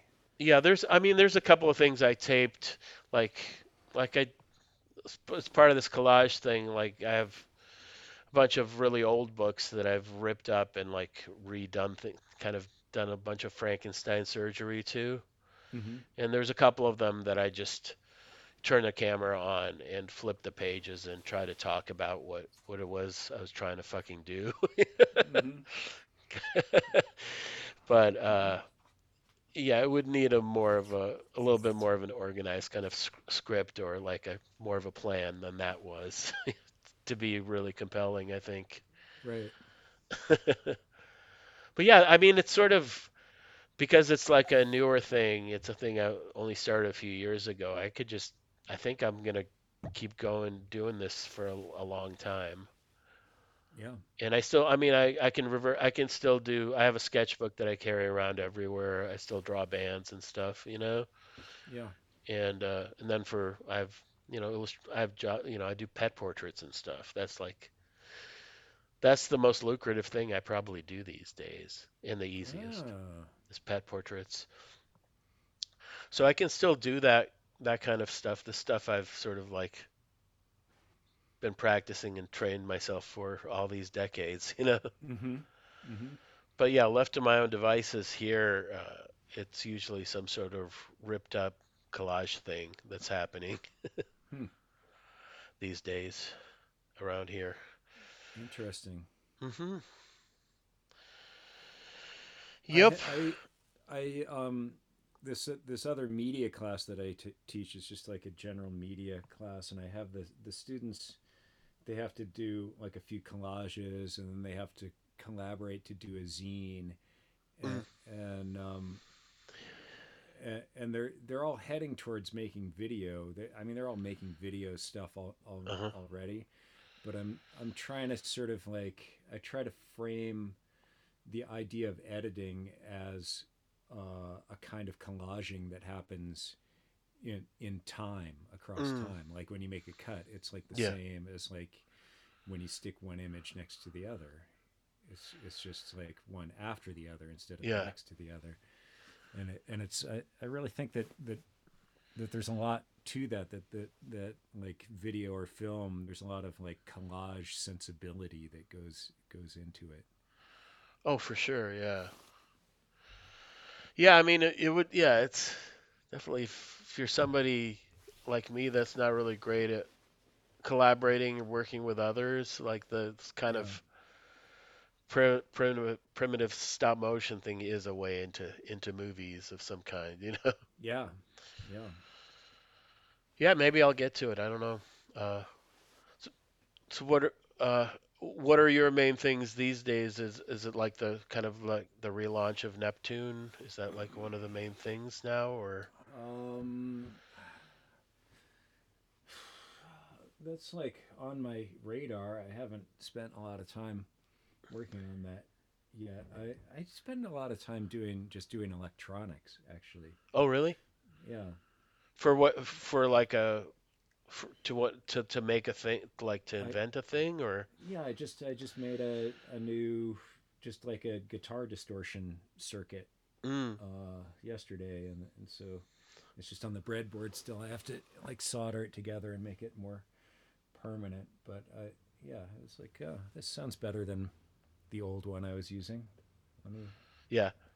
yeah um, yeah. So I've yeah because I've been I don't know. I guess I've been teaching has forced me to step that up a little bit.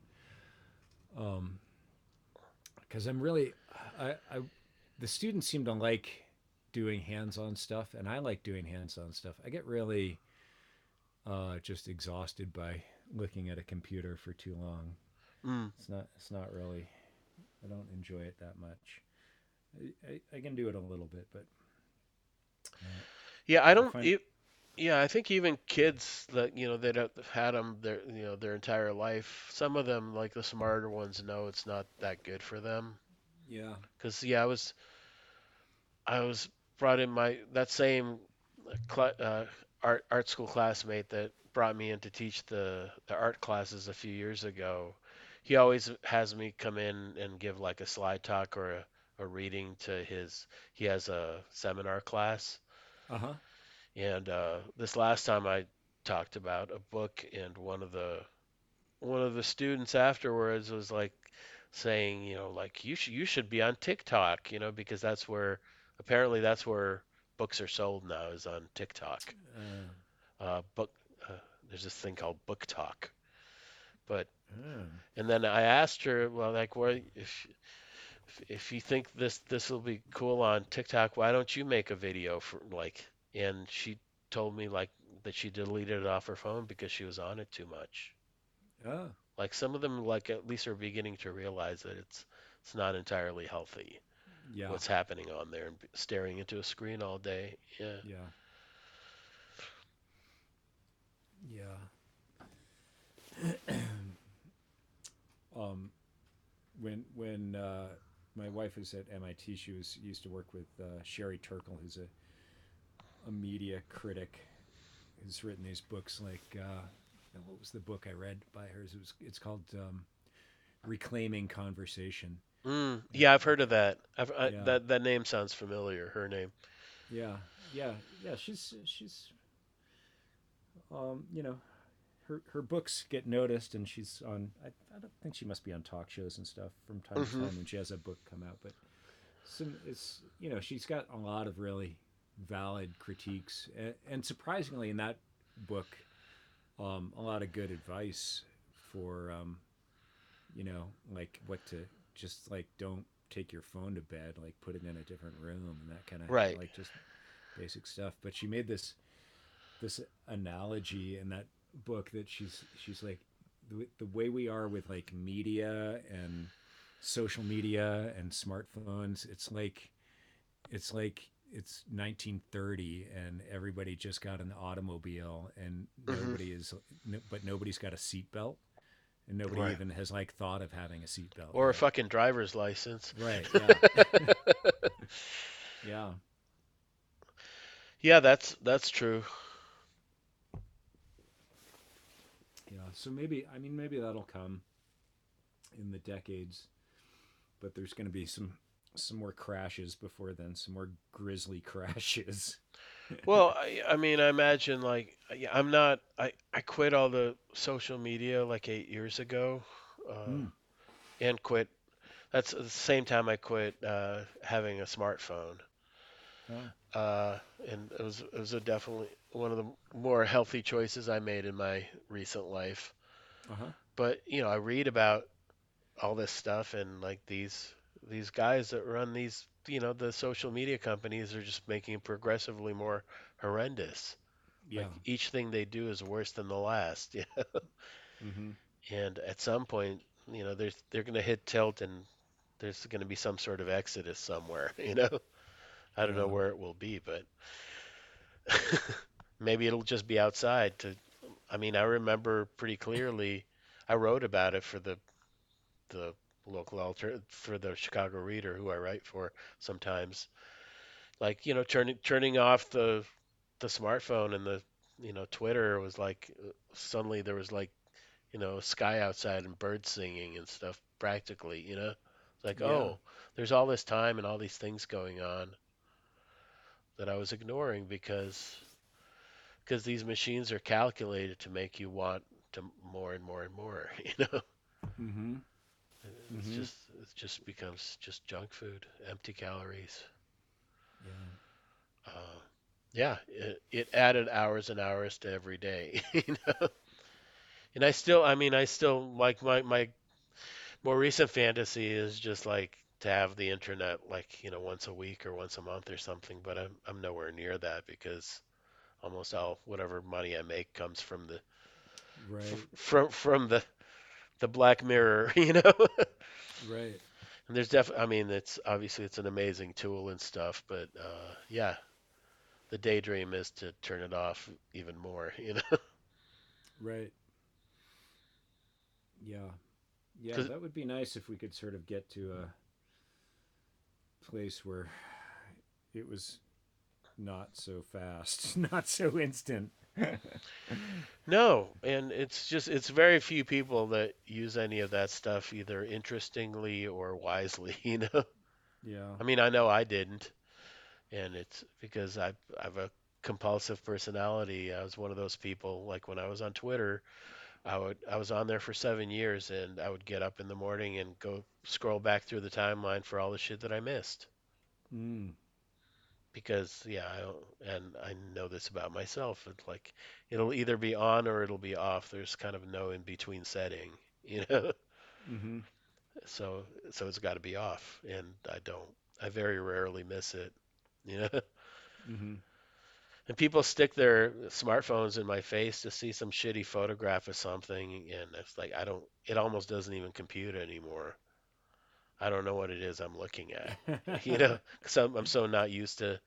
My phone doesn't even have a camera on it. It's got no way to access the internet. It's just talk and text on it. It's great. Oh, that's good. That's Yep. great. And service for it is $12 a month, which is also very nice. Yeah. That's So, amazing. I'll try to fight a futile fight back whatever way I can. Yeah. But you and I are like old enough to have lived a good chunk of our lives before any of this shit happened. Yeah. I don't know how it even is for like these like the college age kids or younger who don't know any other reality. Yeah. Yeah. Yeah. They. I mean, they seem in various state stages of awareness about it. Yeah. I mean, I think they do kind of know that there are some problems.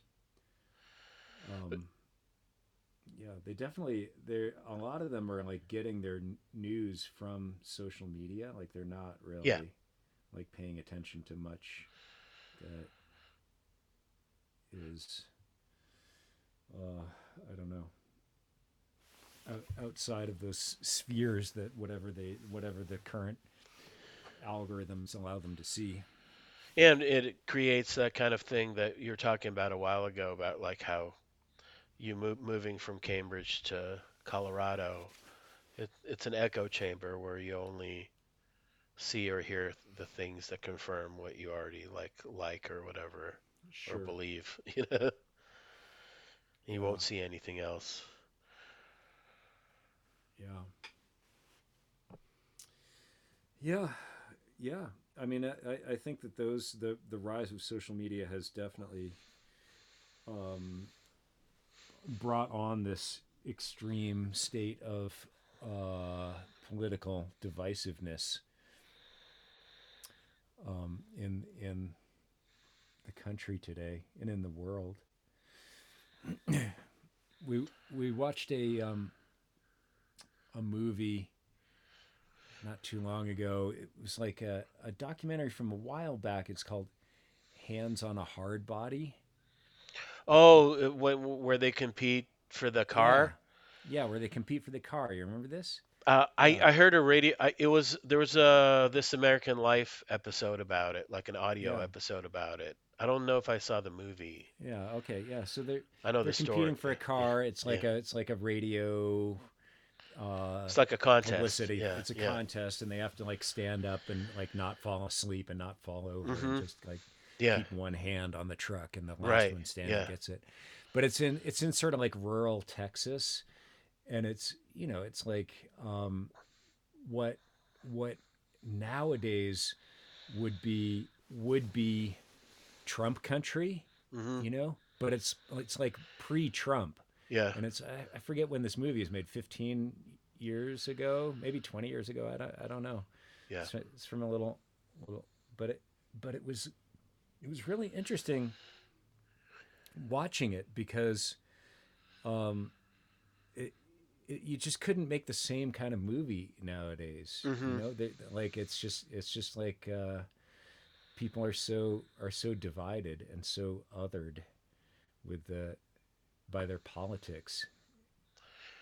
Yeah, it's interesting. Yeah, I mean, I imagine all that stuff was present, but it's a matter of what was allowed, what it was seemed to be acceptable to share in public forums. Right. Uh, so now everybody's got a soapbox and a megaphone where they can Yeah. broadcast their views, no matter like where the view was. They're just repeating somebody else, or if they're long-held beliefs. Yeah. Um, but yeah, yeah, it's fucked up. Yeah. Is what it is. But Well, you're leading by example. It's good. You're I appreciate your unplugging, or you're finding like a way to well, find yeah, but a yeah, it's I'm doing what I can, but yeah, it's not like I'm yeah. I used to be people used to like call me like a luddite or something, and I was pretty late to the internet, and yeah, I mean. Until I was briefly married, and I was married to a database programmer, and she was the one that showed me how to turn on a computer in like 2003. oh wow, And I didn't know that. she I made me a didn't. website, and I still maintain the website. Like Uh-huh. my website's about like turning 20 years old at the end of this year. Yeah, your website's great. It's definitely like it's like a Luddite website, but Well, it's not, you can't call it a Luddite because you're because using it's not. contemporary. Yeah, I'm It's using, not. Yeah. but I'm like she made all the first HTML pages for it, and I just keep cutting and pasting and updating them Yeah. and just building hotspots. It's very old school internet, and there's Yeah. no way to, optimize it for a smartphone or anything. And Yeah. I've put in so much work to it that I'm not about to do that. You know what I mean? Right. But That's I have all the image and other source files that I can share with anybody, yeah. to use on whatever device there is. That's the way my website is too. It's like hand coded, Yeah, yeah, exactly. artisanally crafted. Yep. Yeah, it's my weird like whatever like redesign, rebuilt hot rod in the garage standing on blocks. That's what my website is. It's and it's just an archive. It's not really practical in any way. Not in any these horrible words like monetize or whatever. Right. That can't be done on Well, it. I mean, that's the way the the path you have found through this is indicative of your relationship with technology. the I lost the thread of what I was Oh, trying to no, say. I'm no, sorry. no. That's fine. I mean, like at the end of the day, the thing is that whatever devices or whatever I'm using, I'm still just a dumb painter. Yeah, I always will be. You know? it it's relationship. It's indicative of your relationship with technology, but it's also it speaks to kind of a, a DIY ethic Yeah, as well. Yeah, I yeah, think that's and that's sort of because of like the time that I grew up in. You know, yeah, and my examples for how people express themselves were like they made zines or put out their own whatever right. 7 inches, and I But mean, my it's like a way of thinking. Like, okay, I can understand that some of these new technologies may have a place or a value, but I don't want to merely consume this technology. I'd like to like use this technology, and so people like you and I end up with these kind of unwieldy hand coded yeah. websites because we just can't bring ourselves to like go to the have Wix do it for us or whatever it is Oh, that those. people. Oh, they're fucking horrendous. I mean, I've fooled around with those, and uh, they're just so standardized, and they just drive me batshit. Mm-hmm. I can't get them to look the way I need them to look, so I can sleep at night. You Uh know. huh. Uh, but I mean, through this like weird plotting, blundering thing, I've taught myself how to like design whole books, on programs on the computer. We have there's this little gem of a museum at CU at the university here that's called the Media Archaeology Lab, Mm. and um, it's started by an English professor actually, Dr. Emerson, and she um, started collecting old Apple computers, Mm. and now it's like it's got all of these all of it, you can walk in. It's basically the basement of a house, and you can walk in and you can turn anything on and play around with it, and you can Oh, use it cool. all. And it's got like old video games, and Oh, like you can play Pong or something, or yeah, you can yeah. play Pong or they have Vectrex. That one gets me. I don't know if you remember Which one is Vectrex. Vectrex? That was the one that came with its own monitor. It was like a home video game, but it was a vector graphic Hmm. system, like the old Atari, like Yeah, this really bright, not like the old. like the green Yeah, lines. Yeah, yeah. exactly, like the green lines. Yeah, and it just came on a little monitor. Yeah. Is that there was a game that I really liked in that style that was like you were a tank and Yeah. you were going through this kind of like moonscape. I forget the name of that game. And Yeah. you can get it on like those retro sites, that reproduce old arcade games. It was an Right. Right. arcade game, Yeah. and you would put it like your face to like the periscope kind of thing, and Right. but you were Right. in this landscape just made out of vector shapes, like Right. Yeah. it was very, very primitive. But Yeah. you would have the other people that were attacking you would fire from points that you couldn't see, like from your back and shit, Right. and then like suddenly you Yeah. were dead. Yeah. Stuff like that. Yeah. I remember that. Yeah. Yeah. Well, this little museum is sort of like uh, dedicated, I guess, to kind of like exploring the historical position of. Well, first of all, it's just fun and interesting, but there's an idea behind it that it's sort of like supposed to expose the historical nature of the evolution of these technologies, that it's contingent upon a lot of um, a lot of different factors that technology doesn't it didn't have to be the way it is now. It's Mm, not, yeah. it's not like it could have developed in any number of ways. And so when you kind of see these rows of computers arranged by model after model after model, you sort of like begin to get that. But the anyway, this professor wrote this book. book is called Reading Writing Interfaces, and Mm. it's sort of thinking about how the computer specifically is supposed to be kind of a lot of the rhetoric of the ad copy at least is about the invisibility of the interface, that Mm. basically it's just like you sit down and your thoughts come right out onto the screen. You know, Oh. that's the the idea that's being promoted. But that really her point is that any interface is influencing the content, that it's sort of like part of the way things get written. You know, Oh yeah. Oh. that Oh. you're gonna write something totally different on an old typewriter than you would on a fancy laptop. Or Absolutely. Yeah.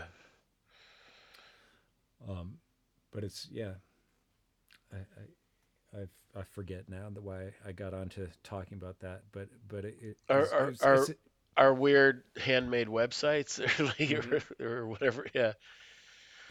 Oh yeah, that there was early on in with the Apple IIe and all those computers, that was kind of like a those had an invitation to the tinkerer. You know, you could put sort Mm. of like expansion cards in, and they wanted Yeah. you to understand how a computer worked.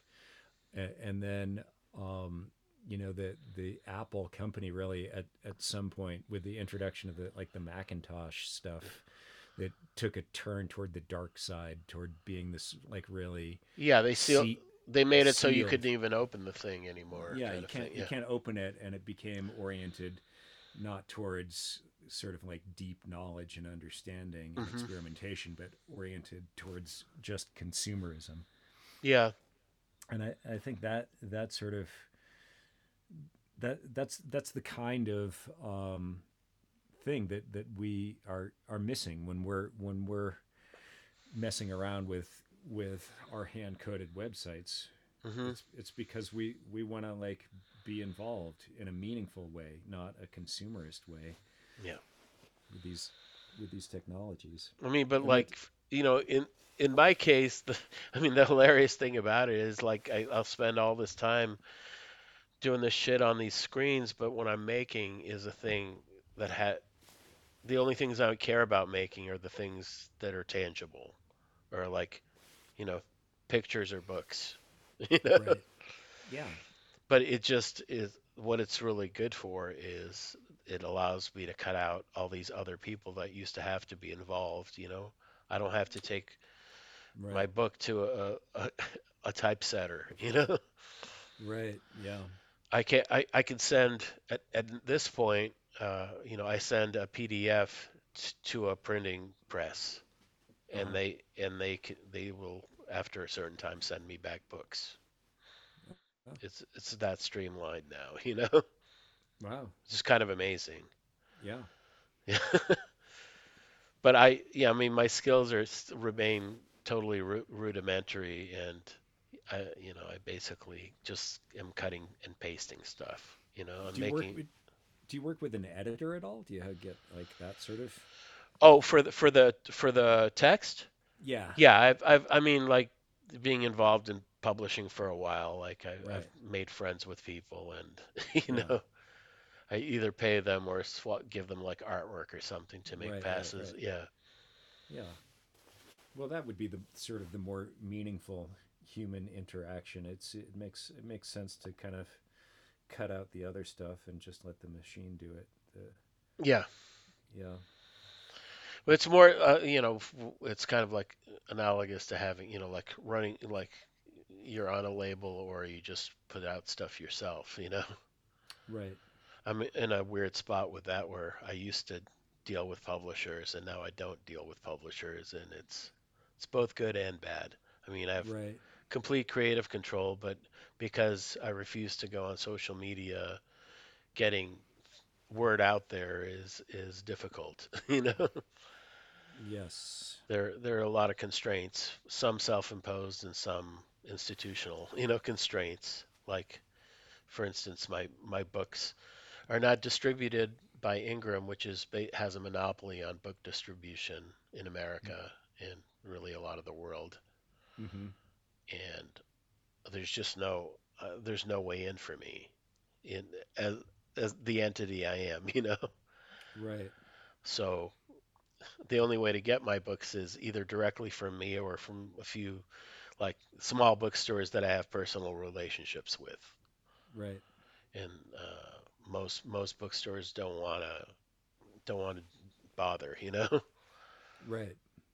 dealing with a human. They'd rather push a button and have the warehouse deliver whatever X amount of products. Right. Do you when you publish a book, do you then how many readings will you do to support that? It varies. I mean, and so some of these like this, uh, there's less reading like in since like the sort of like whatever the winding down of the whole COVID thing. There's like a lot of the bookstore readings have not bounced back. You know, there's just a lot Right. fewer. There's a lot fewer opportunities. But I get invited to read with other people now and then, and like I'm gonna do one next month, Uh huh. and but that it's like a result of other kind of happenstance or where I review books sometimes, and somebody like that's what's happening next month is I wrote about this guy's book and he invited me to do an event with him, because Oh, of that. nice. Yeah.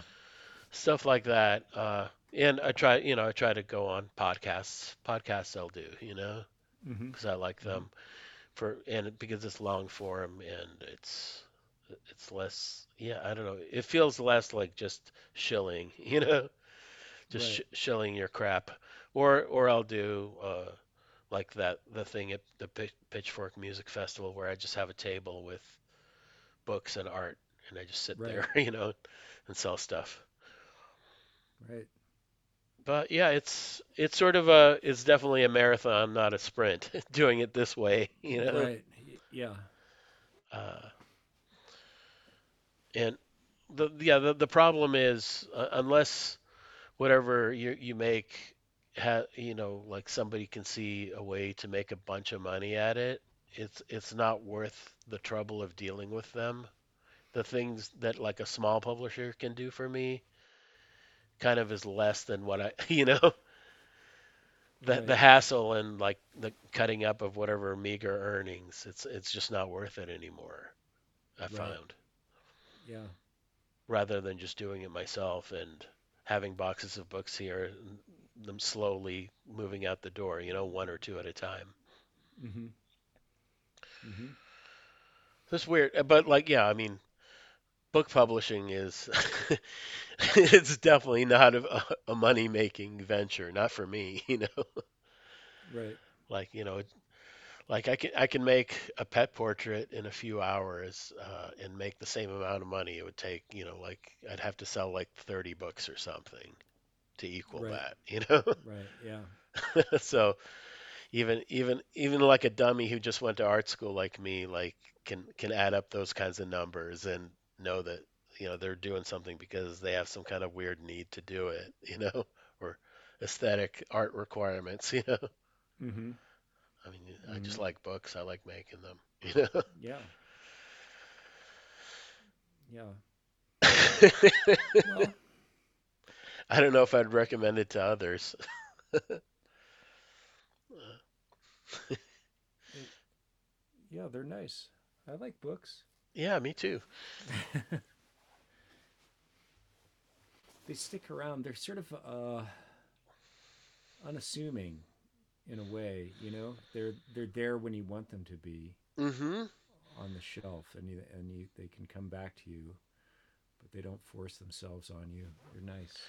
That's true. They're really not a lot like social media. They're not like a Yeah. TikTok video. Yeah. Yeah. Which I mean, like after I gave that talk in that class, and I'd never actually even seen a TikTok before. Mm-hmm. So I went home and I turned on my laptop, and you can actually turn on TikTok on a laptop. It doesn't really work correctly, but it's just so aesthetically ugly. like Mm-hmm. everything about it, that I just turned it right off and like, Yeah. like no, no thanks. I don't think I can make this work. Yeah. I mean, Yeah. setting aside all the other like the spyware, whatever, gathering data points and all that other shit that things like TikTok do, Right. Yeah, but yeah, I don't know the answer to any of that stuff.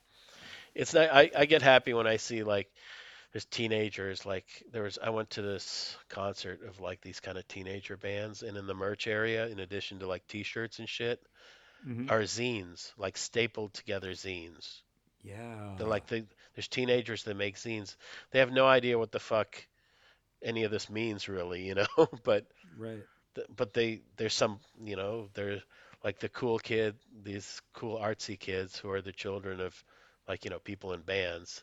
That's what they do. Right. Yeah. And that's it's kind of sweet to see a thing, like that I know from whatever 40 something years ago Yeah. still happen. Yeah. And they're, just as shitty as ours. Like they're like badly photocopied, like and like the layout is shitty, like Yeah. and that totally makes me happy to see that. Because, I can tell that kid, that if they stick with it for 30 fucking years, you can make an actual book. And because my books are just really fancy zines sometimes when I think about. Right. It's just a, marriage of text and images. Yeah, but in a physical form Yeah. that Which yeah. just there's no way to replicate on a screen. You can't do it. Yeah. Yeah, there's no matter how good you are at it. Yeah.